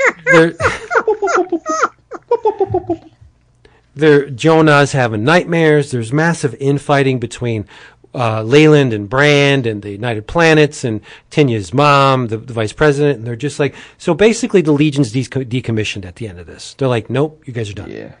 Stargates are not operable because if we start the Stargates up again, who knows? Maybe the contamination can spread. And Brand's like, no, we got rid of all the contamination. We have all the planets that were touched by blight energy. They need food. They need help. They need, aid. And they're like, nope, sorry, can't do it. So Brainiac bucks the system and goes out to check on it by himself. And Brainiac knows what's going down. Nobody believes him. Long story short, the Stargate goes kablooey, but not after Erg-1. Who else is it? Kid Quantum. Kid Quantum, whose brother gave her... Died a hero! Yes. As a Legionnaire! Why is suddenly Erg-1 in the book? Like, he wasn't in there. That's what I was saying at the beginning. But, his storyline predated Legion of the Damned. So, yeah, they're wrapping up... This is the creative team getting everything all together in a nice... Balls. Yeah. Dude, and what's up in the flashback with my man killing my dude, my girl, the Snake? Yeah. It's fucked up. Best character in the book. Okay. Oh my God, you're such a racist. I thought you would like Gates. I really did. I thought you like Urko. Or sorry, Gates. Who Gates? Because Gates is the teleporter with the beak. Because he likes Gateway from the... Yeah. What? Nah, Gates is not an Aboriginal, but whatever. That was racist. And so the last page of drawn this, like a Xenoscope book, by the way. You think? Sure, dude. That page where he wakes up out of bed and they're like hugging and kissing. It's so bad. It's so bad. Yeah, it's unfortunate that the Legion had to go out with art like this. I mean, I don't think it's horrible, but it's certainly not of a caliber the ass cracker. No, it's not good. It's not. It's definitely not. Wait, Mon-El saves Censor. She doesn't die. Oh, okay. It looks like he's killing her in that flashback. No, he's saving her. Monel says, Yeah, go, why the is- life why- pod, someone's made it. We'll never make it Yeah. there. And he grabs her and he sends her out of there. Yeah, he says, "We're sure as hell making it." How did you think that? No, in the flashback, to turn against friends, teammates, loved ones, to be blighted, and he's getting ready to beat the shit out of her. What the hell? What page? Oh, there's no pages. 184 on the. Well, sorry, That's great. I can actually hold mine. No, I can too. I have the book, but I'm saying I'm looking at it on my laptop. All right, I got it here. Let me get it. Where is it, Vince? No, After the Erg 1 page. In the last issue, are we talking? Yes. After the Erg 1 page, when he hulks out. He's laying in the fucking bed, and he's like, the next page. The process was simple. After capture sedation, from there, drone spores were filtered into the bloodstream, spores encoded with the Blight Credo. After that, everything you knew and understood, everything you loved was gone. I don't know where you're talking. What? Yeah, I can't find it. So, Baffled. all right, I'm looking at the cover of the last issue with the Legion Yes. outposts getting destroyed. All right. Then I see Brainiac in the spacesuit. Extinction event is the next page. I'm going. Well, there's about it's about 220 pages. So you're saying you're in the It's page 184 out of 222. yeah. But that includes the double page spreads too. Is it the Cracker issue or is it the Yeah, last? it's a cracker issue. Okay, all right. So yeah, so I saw the two of them in bed. Okay, you see, then the page before that. Page before When he wakes up and that. screams no, and then they hug, the page right before that. Yes, all right. No, he's because he's blighted. I know, and it looks like he's killing her. No, he's just beating the crap out of her. He's just holding her blouse. Her Legion blouse. Well, I'm glad to hear happy that to because see I her. thought he killed her. No. But you're right. At the end of this episode, she's sitting there, Yeah. so it's all good. All is well. Yeah, that next page is just terrible. It's so bad. Right? It's terrible. Apparition's reacting to something nowhere near where Jonah is. She's like, "Oh, somebody dropped." It's like she backed into him. Yeah, She looks like a dude from the movie Mask too in the first panel. Yes, Giant Eric five head. Stoltz. But the second panel, it's like they're all the way in the corner, the lower right corner. It's like, thank God we got this King size pad corner in the back. But it's like, at least they have a place for the word balloons. It's just a poorly laid out panel, but yeah. I know the man Erg1 is just sitting in the corner watching. it's like, yeah, I'm just kidding. He's gonna start playing with his, Watch out for pulling out his little electrical dick. But anyway, Well, he's got to be little, dude. He's electrical. Maybe it's a gigantic electrical dick. Only when he absorbs. I'm projecting. So Thunder He's not leaves. Sicilian, dude. Thunder leaves. The Stargate goes kablooey, but they save the day. Yeah. The combined efforts of Erg1, Kid Quanta, they should have called her, and Brainiac and Dial H for Hero Girl. They save the day, and the transmission ends, and it's the end of the series, effectively. Mm-hmm. Well, But- it was. I don't think you gave credits for the last issue because it was Angel Unzeta back on pencils and Jaime Mendoza on inks. Yeah, and Tom McGraw. Guess who the colors? Tom McGraw did the colors. But Krav McGraw. what they don't tell you is that a number of Legionnaires, the temporal energy that spewed out of the rift, transported a bunch of Legionnaires somewhere. And that's And where this last issue is so 90s looking. yeah. Yes. Yep. That's where Legion Lost comes in. Yeah.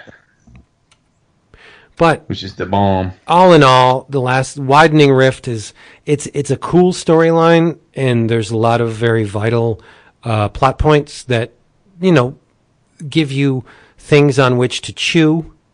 Did I forget Starboy too? There wasn't Starboy in something with the, but anyway, but it's not illustrated very well. It's definitely of its time. Let's just put it like that. It's of its time. It's not a fitting cap to the grandeur of this incarnation of the Legion, but it is what it is. It cannot be changed. So we have to take it on its own merits, I guess. Yeah, and the line editor Michael McGavany writes the afterword and talks about how the Legion was selling for shit when they tried this. Yep.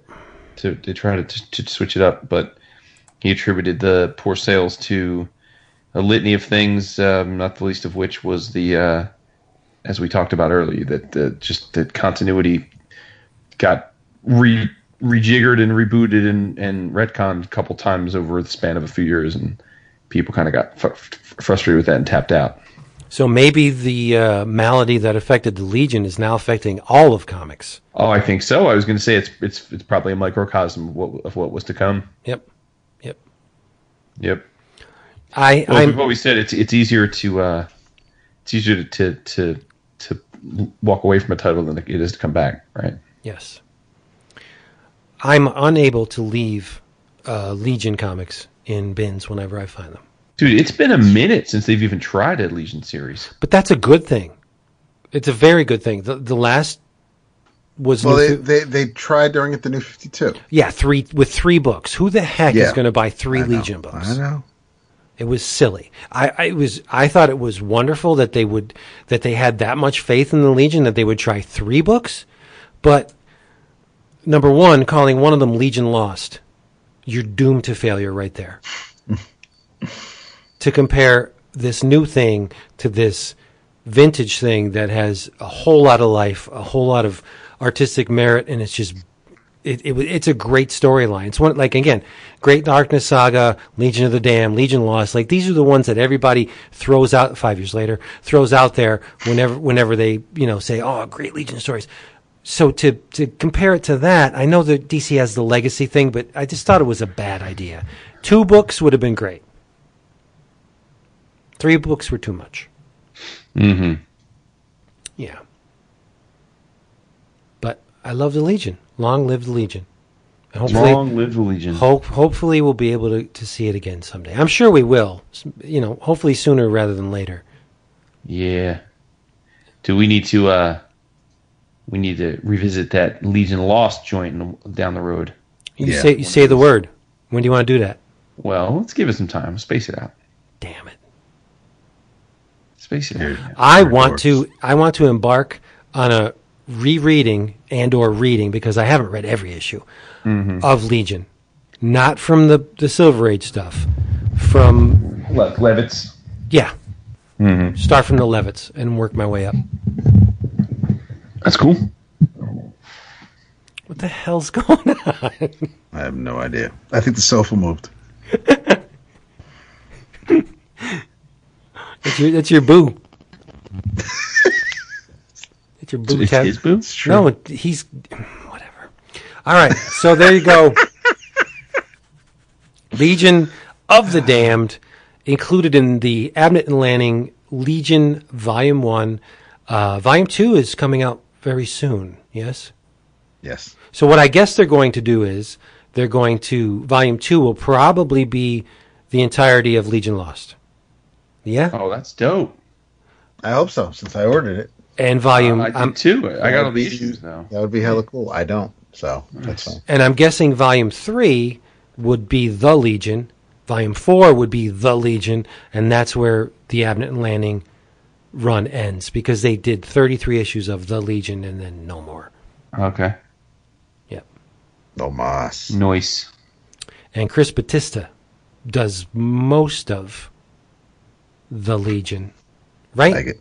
I think so. I think there's an issue or 2 with Quapel, but I'd have to check my database. But I believe there's a lot of Chris Batista art in The Legion. Yeah. It was good. I liked it a lot. It got silly towards the end, but whatever. They all do. Yeah. There Agreed. you go. All right, so let's move on. Thank you, patrons, for making this possible. And now we're going to talk about something else. We are? Yeah. You know, I'm getting up at 4 in the morning, right? And now we're going to tell you what you can read in your travels. Joined by superstar artist Olivier Coipel, who made his comics debut on the series. Abnett Lanning strand the future's greatest heroes in an unknown galaxy beset with mysterious cosmic threats for an epic sci-fi storytelling at its finest. Collects all 12 issues of the critically praised maxi series Legion Lost. That is your Abnett Lanning Volume 2. Wait a minute. There's 16 issues of Legion Lost, then 17 if you count the 0 issue. No, there's 12. There's 12. I'm looking at them right now. Dude, there's 12. Hold on a second. You got New 52 Legion Lost, my brother. Yeah, that's what he's read. No, oh no. Okay, I have the original Legion Lost, but I didn't realize the digital copies are not what I thought they were. He's included the Legionnaires 3. Well, I guess I got to pull out the paper issues then. Oh, or just wait for the trade. I don't remember. Did True. Abnett Lanning have anything in Legion Worlds? Because Legion Worlds was coming out concurrently with Legion Lost.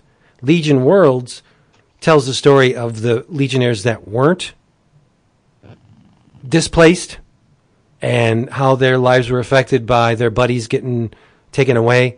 Remember I talked about Legion Lost? I don't know how many episodes ago. Or not Legion Lost, Legion Worlds. So I think Abnett and Lanning have stuff in there too. So maybe that'll be volume 3. I don't know. Oh yeah, dude. This is the DeFalco Wood stuff. Poor bastard. I could delete that. Well, like you said, I'm getting the I got the issues sitting in a long box downstairs. It's not like I can, but okay. There you go. Bummer. I thought I came up on the digital loot. Damn it. So, as we said, this episode is brought to you by our patrons. If you would like to see what the hubbub is all about, go to patreon.com/11OCOMICS and check us out. It's not mandatory. We're not enforcing it. It's cool that we do have patrons that help us out. If you would like to be one of those, by all means, we welcome you because the patrons lift everybody up. In your travels, David's going to scoff. Oh, this thing's heavy. But you are going to scoff. Scoff? That's rude. If you have, in your travels, if you have a Books A Million in your area, stop by one of these days. Because I bought an omnibus, a DC omnibus, at Books A Million for $30. $29.99 plus tax. You do the math. Now, in a project like this, one that spans 41 issues, created by a multitude of creative teams, you're going to have, naturally, some gold, and you're going to have some nickel. They can't all be winners. Truth. But for $30, the DC Comics New 52 Futures End 5 years later omnibus, for $30, not for cover price. I don't want you paying $100 for this because I will be totally honest, this book is not worth $100. It is worth $30, I think. There are some amazing stories in here, not the least of which is the Justice League story that spanned, you had Justice League United crossed over with Justice League, and there's a Dawn Stars in it. There's a Legion.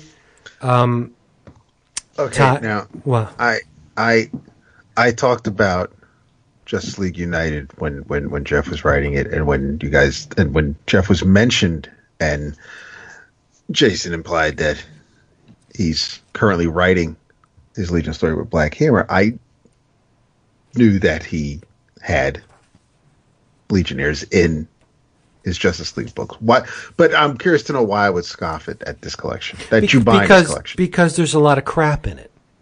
Yeah, there is the 5 years later, Future's End. There's an equal number of bad books as there is good books, which is why I say don't pay $100 for this book because it's definitely not worth $100. It is worth $30. The Batman story is not bad. unfortunately, I don't know why they don't have a credits page at the front of the book. You have to go through each story in order to get the creative teams. The Batman story was written by Ray Fawkes. It's not bad. It was illustrated by Acko. I don't know who that is. But the Booster Gold story is amazing. You got Moritat, Dan Jurgens, Norm Rapmund, Will Conrad, Steve Lytle, Steve Thompson, Mark Irwin, Ron Friend, Scott Hanna, Brett Booth, and Norm Rapmund on this storyline. And there's a Commandy tie-in to this story. So I love the Booster Gold issue. The like I said, the Justice League United Justice League crossover is awesome. The Red Hood and the Outlaws story, I've never been a huge fan of Red Hood and the Outlaws, but it's drawn by Scott Kolins, so I'm loving this issue. I love Scott Kolins. It's a nice cross-section of the DC Universe. The Sinestro story, written by Cullen Bunn, drawn by Igor Lima. It's great until the ending. So, take that with a grain of salt. Sinestro is imprisoned on a virtually inescapable prison planet, and he makes lemonade. Let's just say that. There's a lot of Green Lantern in here because this was the time when there were 4 Green Lantern books. So you get Green Lantern, you get New Guardians, you get Red Lantern, you get Green Lantern Corps, and you get Sinestro. There's a lot of Lantern content in this book. What's the collection's name? What's the title of the collection? New 52, Futures End, 5 years later. This is these are all the books that had the goofy lenticular covers. Remember? But yes, and you smartly bailed on it before the series ended, right? Oh yeah, Futures End. So hell that's yeah, right. That's what I thought. But I was trying to. I mean, you're throwing all these titles out or the characters out, and I'm trying to figure out what the hell the unifying theme is. But I missed the Futures End 5 years later part. Yeah, they jumped all the books 5 years in the future. The Justice League is drawn by Jed Doherty. And as I said when I talked about these issues, I want to know what Jed Doherty's doing now because I think he's pretty amazing, and it makes Captain Atom a villain. So you can't go wrong there. He should have been a villain. Yes. Yeah. Yes, he should have been all along. Should have been a villain. Yep. So there's a Harley Quinn story in here that is drawn by not Amanda Connor, but the guy that Chad Harden. Yeah, mm-hmm. So it's beautiful. It's great. But like I'm saying, $30. You can't go wrong for $30. It's it's a lot of reading.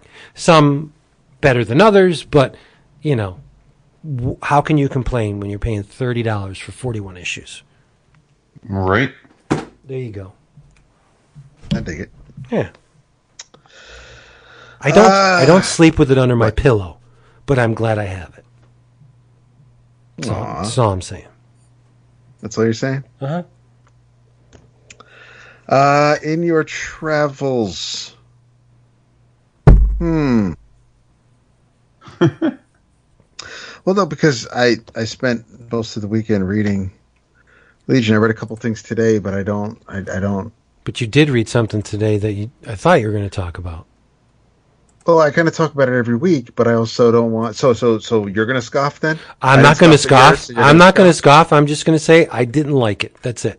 I didn't like it. You could talk about it. Well, all I will say is that, which I mentioned to the Facebook group, in your travels, like I said, it's every week. So I mean, I could mention. I might. You know what? I'll save it for the conclusion next week. Boy, I know, because you'll read it and then we can kind of discuss it. I already read it. No, the 6th issue. Oh, right. Okay. In your travels, I am really. It's only been 2 issues, but I love the look of it. It doesn't fill me with any sort of. It really doesn't hit the nostalgia button for me because it's so unlike what Rob and Hank and Marat were doing back in the day. But Blood Strike number 23 by Michel Fiffe came out, and it is, as much as I enjoyed the Zero issue last time, I like Brutalist Part 2 a lot more. And there's some sex, and there's some Supreme breaking someone in half, very brutally, I might add. It's weird, and it's cool, and I'm enjoying it a lot, and it just looks amazing. And Fife's got a style that I cannot take my eyes off of. So, in your travels, Bloodstrike number 23 by Fiffe and a whole bunch of other folks that appear at the end of the issue with various one-pagers and things like that. So, get going. See, you'll get no scoffing from me. Not on that one. No, I co-signed the shit out of that. Yeah. Damn, co-signed the shit out of that, you said. Hell yeah. Out of it. Yes. Well, I won't be here next week. Party time. Excellent. Yeah. So here's 18 in your travel titles. Oh, wow. Man. Page 1, panel 1. I guess I get grief for actually reading other comics this week. We see a book. The book is open. There's a finger pointing to a line. Go ahead. I'm good. I'm chilling. No, come on. Any travels, watch Luke Cage. Oh, no. Good Come thing on. you read other books then. What should they read? Tell me so I can read it. Well, they should definitely read The Magic Order by Mark Miller and Olivier Coipel. Oh, nice. That book is freaking ridiculous. Really? Yes. I need to read it. I didn't get it yet. Oh, it's so good. I mean, I have it, but I didn't get to it, is what I should say. Right. It is. There's one of the coolest murders I've ever seen. Ooh. And I won't spoil it since y'all haven't read it, but absolutely savage. The art is vastly different than the Coipel art we saw in Legion, but not like it's neither better nor worse. It's just different. Right. The story, I don't know if it doesn't seem like it's in the future per se. It seems like it's modern times, but it's modern times where magic exists out in the open. And there's a little bit of Harry Potter to it in the sense that they're wizards and they use wands, but it looks like we're going to get, I'm purely conjecture here because the first issue leaves you with a lot more questions than answers, but it looks like this is going to be a bit of a soap opera surrounding the Moonstone family, who are a group of long lineaged magicians, and most of which have opted not to get into the family business. But events in the first issue force their hand, so to speak. But it's visually breathtaking. It's a different style for Coipel even than what we're used to from his recent Marvel and DC Mighty stuff. Thor and stuff. Yeah. It's more of a painted style. Wow. Especially the backgrounds. I'm imagining it's mostly digital effects. Vince can weigh in on that when he looks at it, but it works though. I don't. He's not taking any shortcuts. That's for sure. But the first issue hooked me hard, man. It's a beautiful book. Like I said, there's some visually arresting moments, and I'm definitely stoked to see what's to come of that. And then I just wanted to shout out. There were 2 Marvel number 1s that came out this week.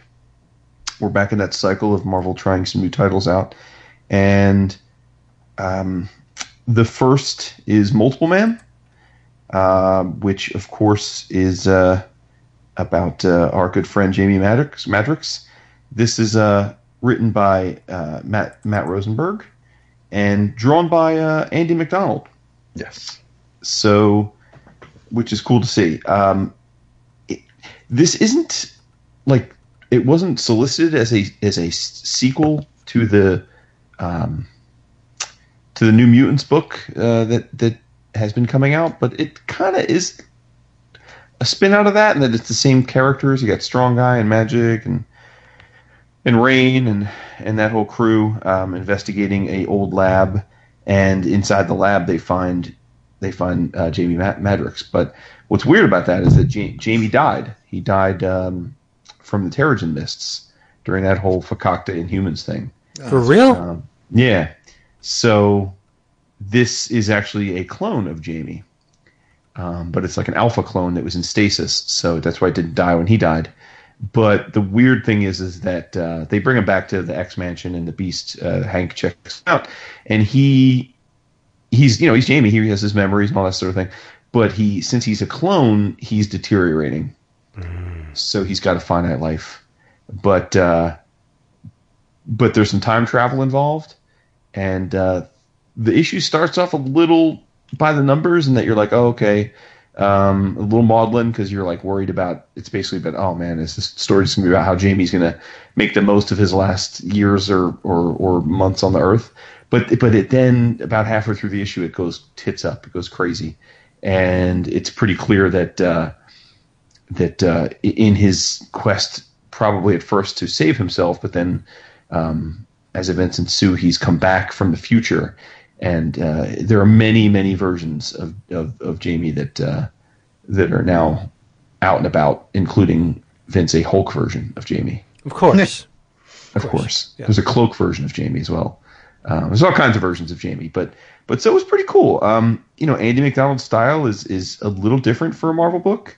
Not in a bad way. I enjoyed it, but it's your mileage may vary on that. He's not your classic superhero artiste.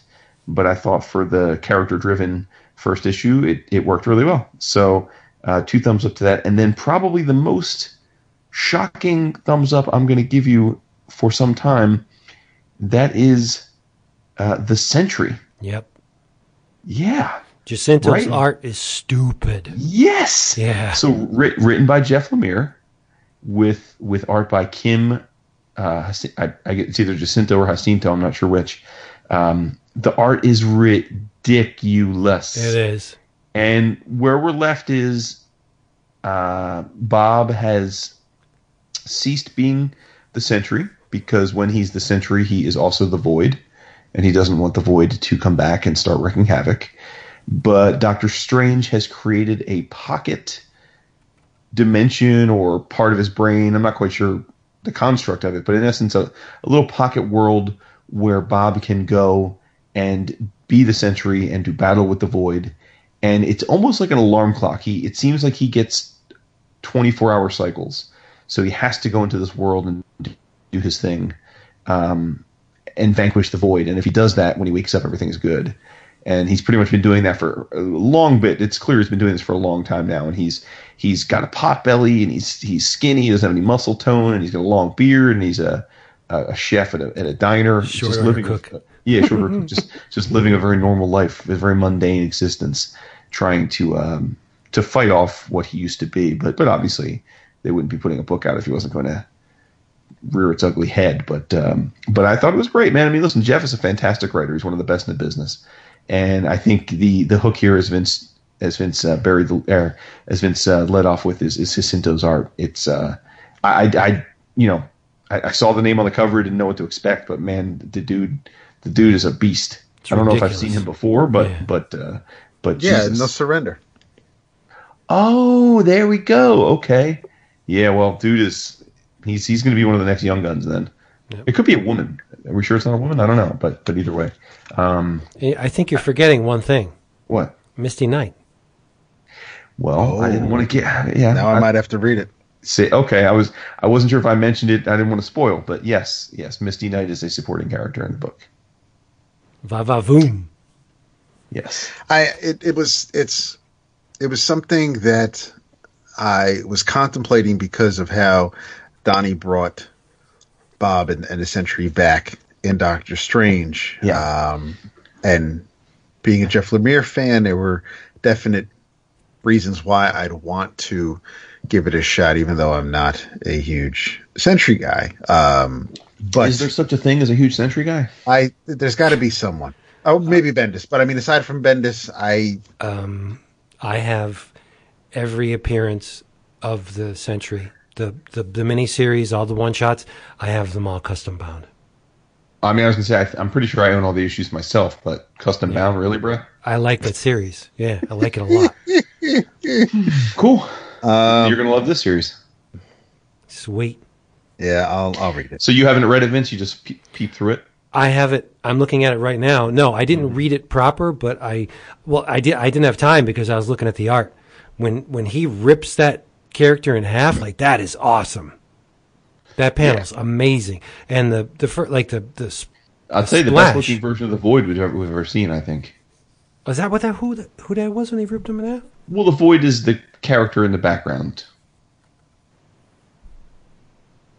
Oh. In the beginning of the flashback, and then at the end when he's like, I mean, that's the Void.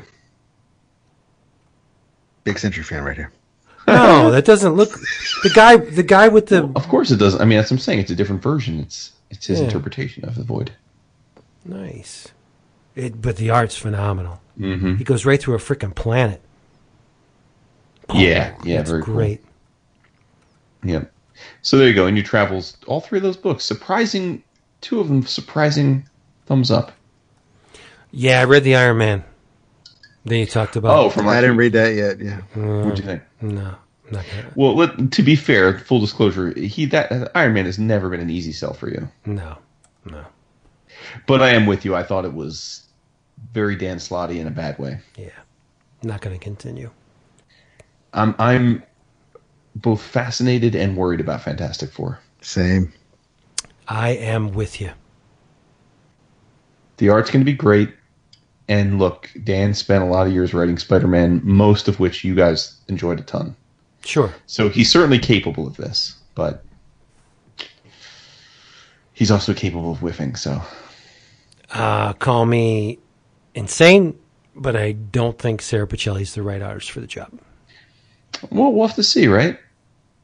I mean, I know what you're saying. I mean, but she can draw. I mean, she drew Guardians of the Galaxy for a long time. She can draw cosmic. Yes, but she can't do big. She's great. How do you know? Well, yeah, okay, that's a fair point. What I have seen from her Guardians work, it's elegant. She draws beautiful women, handsome males. That's great.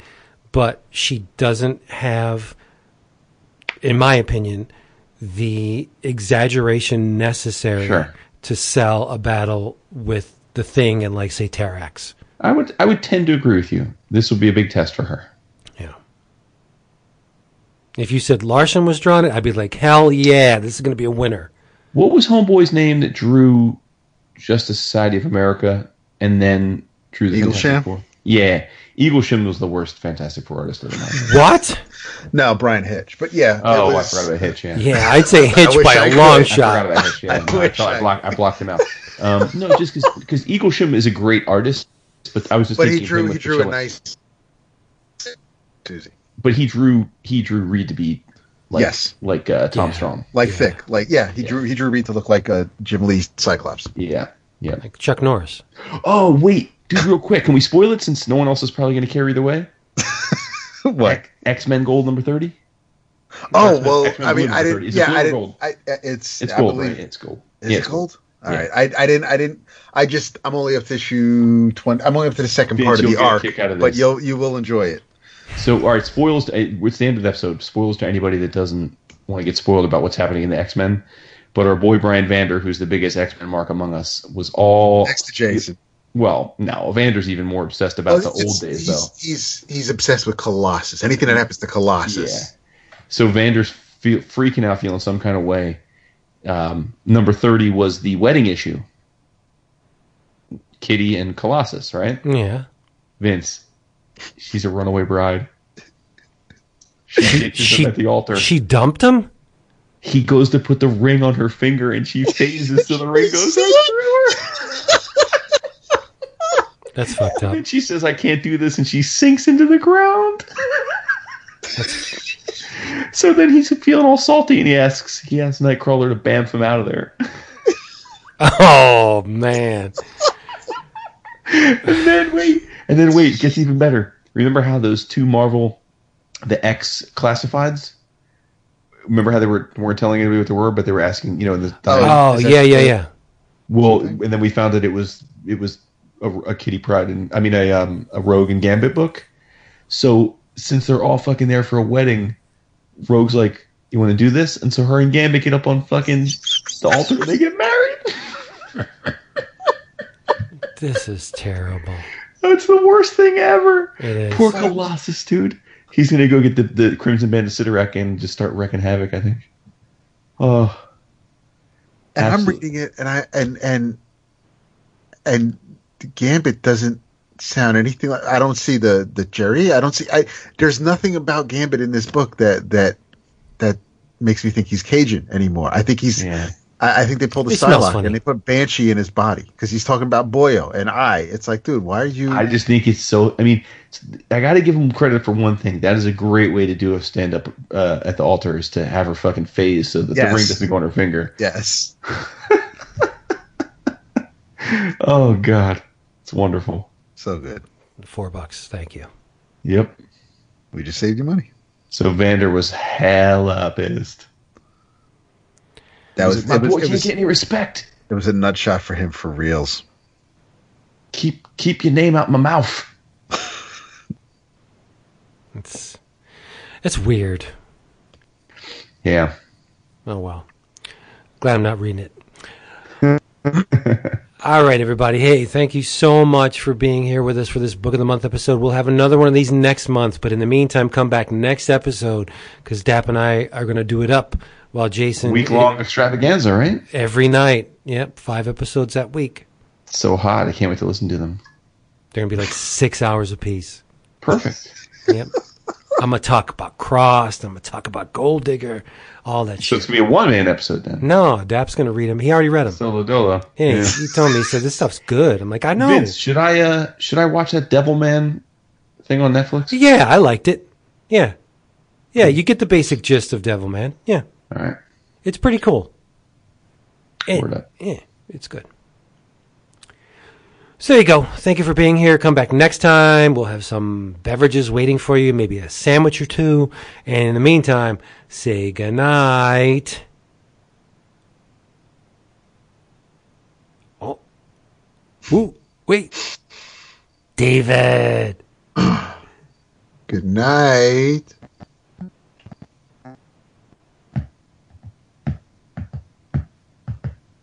David, there was no oops, and I don't get those sound effects. Whoop, whoop.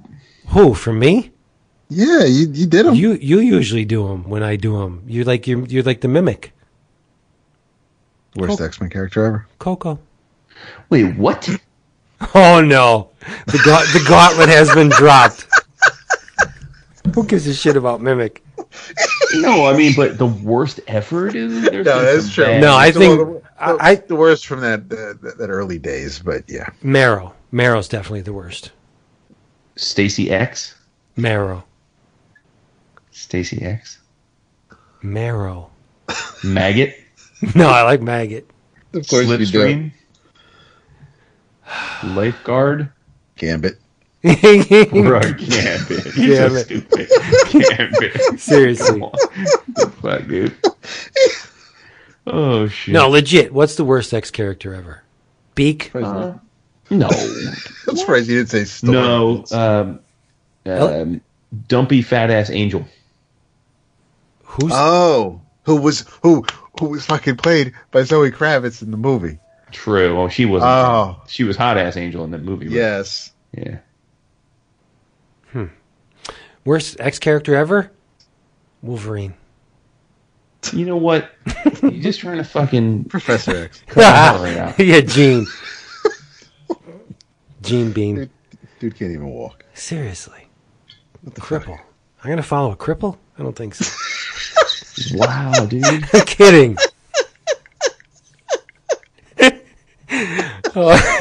That is. I was gonna say Colossus, but okay. Yeah, I'll follow you when you get up and walk. Okay. Bye. Latest. We're just kidding, by Peace. the way. None of this is supposed to mean anything. If it's in They're your all heart, great if characters. it's in your heart. It's in your heart. There are no bad X-Men characters. We saw a lot of them in the 90s, too. Darwin. Everyone is someone's favorite. Wait, you think someone out there is carrying a torch for Marrow? No. Well, I mean, you love Domino. You know, no, I'm just saying. You know what I mean? Like every character. Anyone else want to stomp on? You want to make fun of Hitchhiker's Guide to the Galaxy? Everyone. Maybe Stephen King's The Stand. No, everyone's. Moby Dick. Stop. Everyone's. Catcher in the Rye. Everyone's character is somebody's favorite. Every character is somebody's favorite, right? I love Blacksmith. How many people really like Blacksmith? Blacksmith's a great character. Cable's spirit Yeah, guy? I love Blacksmith. Right? He was all right. Yeah, he was cool. He's not high on the list, I'm sure. But I'm just saying. You never know. There's probably... What about Marvel's Ozymandias? There's probably a society dedicated to the glory of Marrow. Like, who knows? There's a lot of weird... Maybe there's like a hoe out there that likes comics that loves Stacey X. Yeah. Or Jubilee. Like, how many people like Jubilee? Really? Teo did a sick Jubilee this week. Yeah, he finally made it look cool. Mm-hmm. I got to say, I'm probably in the minority here, but I'm pro Jubilee being a vampire. Makes her different. Yeah, it does. I mean, it was for my money, it was an improvement, but it was a low bar to begin with for me. Yeah, get a new raincoat. Right? I know. I mean, like London Fog went out of style in '82. You know, you don't have a Salvation Army in your area. All you're doing, and I got your back on this, Bowie. But all you're doing is you mention London Fog or anybody wearing a jacket, and it brings the NC boys out to talk shit about Simon. Nah, see, they're dead to me. I know, and that's just that ain't cool because you fucked with the Nehru Safari jacket, and we're gonna have red leather, dude. It was pure fire. Vince. We're talking about Wonder Man, aren't we? It was Wonder Man's best outfit. Bionic energy personified, son. Oh, boy. Oh, my bad. Let's talk about the Void a little bit more. Sorry, I don't have a Beast and Wonder Man bound library binding book. The Avengers 2. Solo Avengers and shit. I think next week's going to be very welcome. Very welcome change. Dap's chirping you as much as I am. Dap's the constant, though. Oh, I see. You know, that's how it works. I love all my booze. That's right. And I love them, too. And you I'm going to print out a picture of you. I'm going to paste it to the side of the cruise ship, and then I'm going to piss on it as the wind is blowing. What does that even mean? I don't know. It's so I'm going to weird. film it and send it to you. I'm going to film. Oh my! I thought you were saying we'll get it in 10 days though when he's back when he gets Wi-Fi again. Yeah, I thought I paid for that high speed Wi-Fi. Yeah, being pasted on your wife's belly. Bro, it's a family show. No, my picture, dude, my picture. Either way, it's inappropriate. No, it's not. It's a family show. She'd be like, "Oh, I love that. I'm gonna get that tattooed on me." I'm like, okay. We're out of here. Dude, your big cabeza wouldn't even fit on her stomach. I do have a big head. Seriously. You know, I agree with you. Congrats on the 20 years, though. Thanks. Big time, yes. On the reels. Yes. Warmed my heart this week. Aww. All right, next episode, Young All-Stars, the entire series. Dap and I are going to go deep. Followed by Infinity Inc. That sounds great. Why don't you guys talk Doctor Who, talk Dynamite, make a week out of it? I did Cross last episode. Yeah, perfect. Yeah, but I think you would like it. No, I was going to say, I mean, Cross. It would be talking about Cross would be more something you'd want to do on the once every 10 years that Dap skips an episode. He didn't mind it. He read something. He read Spider-Man while I was talking about it. I read Amazing 801. He's according to him. Oh, I see. Should we read that Spider-Man Wakanda joint? Oh, hell no. No. Well, Vince won't because it's Wakanda. No, I'm not reading it. Racist, I mean, but yeah, I am. It's me. I have it. I'll try to have it read for when you come back. Cool. Okay. Right on. I'm hoping to read an insane amount of comic over the next 10 days. What? You're going on a cruise. Why would you read comics? Why the fuck wouldn't I? What else is there to do? Water. What's he gonna? Oh, you go. I'm on a giant floating city. Yeah, exactly. Traipse the decks. Look at the eye candy. Okay. Go play shuffleboard with your kids. And then day 2. Shuffleboard. What is the fucking? 1972 shuffleboard. You don't like shuffleboard? Fucking Charo's going to show up. Seriously. Man, Carol Channing and I gonna have dinner? Or? It takes a steady hand to be a master of shuffleboard. Girl's best friend. Dude. Don't front shuffleboard. Shuffleboard, my dick. Eat at 4:30 in the afternoon. What am I, Niesman? It's like curling. Shuffleboard is a lot like curling. I know. Without the, Nah, dude, I'm gonna read the comic, dude. All right. What are you gonna read? We're gonna be sitting around the pool. We're gonna be sitting around a beach. What else is to do? How many excursions do you have? Do you have any? Too many, dude. Nice. I'm already exhausted. Bring me back some comics from these faraway locales. Yes. Yeah, I'll be sure to do that. Bibles. They got. I'm gonna venture off into the native land to buy comic. And weed. I would. I know you would. Yes. Where's Dad? I don't know. The boat will come back around for him. She wants to go to Mexico, which I think is kind of a cool idea. Yeah. It's cheap right now because it's a fucking war zone. Yeah. That's cool. When you come back, you can end up in a cage. It's cool. Because I could pass. Yeah. That's all right. Definitely. I would be the worm in the apple. I would infiltrate them from Spanish, though, right? Yes, I do. It took 5 years of it. Well, I took 9 years of it. I don't think I speak it. I can read it and comprehend it when it's spoken, but I can't speak it. That's what I'm saying. Yeah. I'll write it. I'll pretend my tongue is like busted. Oh, snap. Boo, were we supposed to shout out that thing from... He's talking to you. From Giselle? I don't think so. Are we? I think she said it's going to be in the next preview. Okay, cool. We can't forget, though. Yes. All right. I'll put it in the notes, but yeah. It's a big deal. For sure. It is. For sure. Two books in previews, but yes, we will. Oh, that's right. She said it's going to be in this coming previews, right? Yeah. Okay, cool. All right. All right. We've wasted your time enough. We're out of here. Come back next time. We love you so much. Goodbye, Jason. Have a great time. Come back and we'll start this all over again. I know. I'm worried I'm not going to be able to read my previews until middle of the month. It sucks. Welcome to my world. Well, yours is by choice, though. Oh, no. Yeah, that's right. Well, mine will come on Friday. I'll be gone. I'll take it to you. Want me to swing by and bring it up? Yeah. Yeah. We'll get our chopper. We'll tell you guys we're going to borrow the chopper. We'll bring it out to the boat. I'm seeing a bunch of stones saying goodbye. Michael Winslow over here. Goodbye. Michael Winslow. Oh my God, what a great call out that was. Holy shit. Oh man, I need to watch a Police Academy right now. Fucking Stripes was on earlier. Oh dude, that's one of my favorites. I love that movie. That's the fact check. This is where Sean I check Young out. looking good. I'm going to give my wife the Aunt Jemima treatment tomorrow. With Vince, his face on his picture. Stripes is great. On her I back. want to party with you. Holy shit, that movie's good. Stripes? Oh, yes. I love that movie so much. I've watched it 100 times. Oh boy. Dude. Bill Murray, dude? I like Bill Murray a lot, yeah. I love Meatballs. This is the guy that fucking can't stop to not watch an Adam Sandler film. Seriously? Click, Vince will spend 20 minutes gushing about. But Stripes gets the fucking sigh. That makes sense. Jesus. It's not like you're talking Meatballs. It's like, yo, fucking Pixels, bro. Pixels was good. Classic, too. Yeah, Meatballs is a lot better than Stripes. Dude, Stripes is an all-time classic. Yeah. Meatballs is better. Great. I love Meatballs, too, but I think I got to give it to Stripes, though.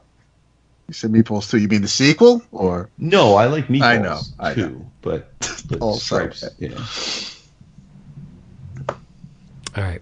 But can we go? You can. You're the one that wanted to keep going. You're descending into, like, stuff that... You were like, all right, now after we've done the big of the month, I'm going to bust out this 20-volume manga and break it down page by page for y'all. I can do that. But Dap will be more receptive to it, so I'll do that when he's here. Man, you just... It's like I'm in the middle of open heart surgery and you just taking a Doc Martin in my heart. Stomp on it. Oh, God. I took a dump in your belly. You're like the kid who's moving away because his parents are relocating, and you don't know how to say goodbye to your friends. You just tell them they're all Kick 'em in the shit. assholes. You're all assholes. I hate you all. Dude, get out of here. Night, everybody. Peace. All right, that was Good good. listeners. Thanks. Call me. Call him. Call the hotline. Call him. Yes. If you guys Give- happen to be on one of the giant Royal Caribbean ocean whatever's this week, I'll probably be there too. the giant Royal Caribbean Ocean whatever. Yeah. They all have like silly names. Like Sign me up for that shit. The EOC cruise. Princess Cruise Line. Dude, we should totally have a cruise. Dude, we need to have a fucking oh my booze god, cruise. that would be sick. That would be great. That would be lit. It would just be. A cruise. By the way, I think we officially can't ever say the word lit again. Oh, that's right. I saw that. Yeah. Donald lit. Trump Jr. today said that it was lit that fucking Justice Kennedy retired. So rest in peace, lit. Yeah. He said, We should totally, because especially since we're all near the we can get to the water very easily. it's the we EOC definitely- kayak. Everybody get on board. It's paddleboard. Yep. Everybody get a partner. Yeah, dude. An EOC banana boat. SUYT. Wearing the mankini. There you go. Oh, I got 3 mankinis packed. I'm going to shut it off now. I got the cock sock. It's all good. And I'm counting down. Are we done? Yes. All right. Bye. Watch her. Watch me pause first.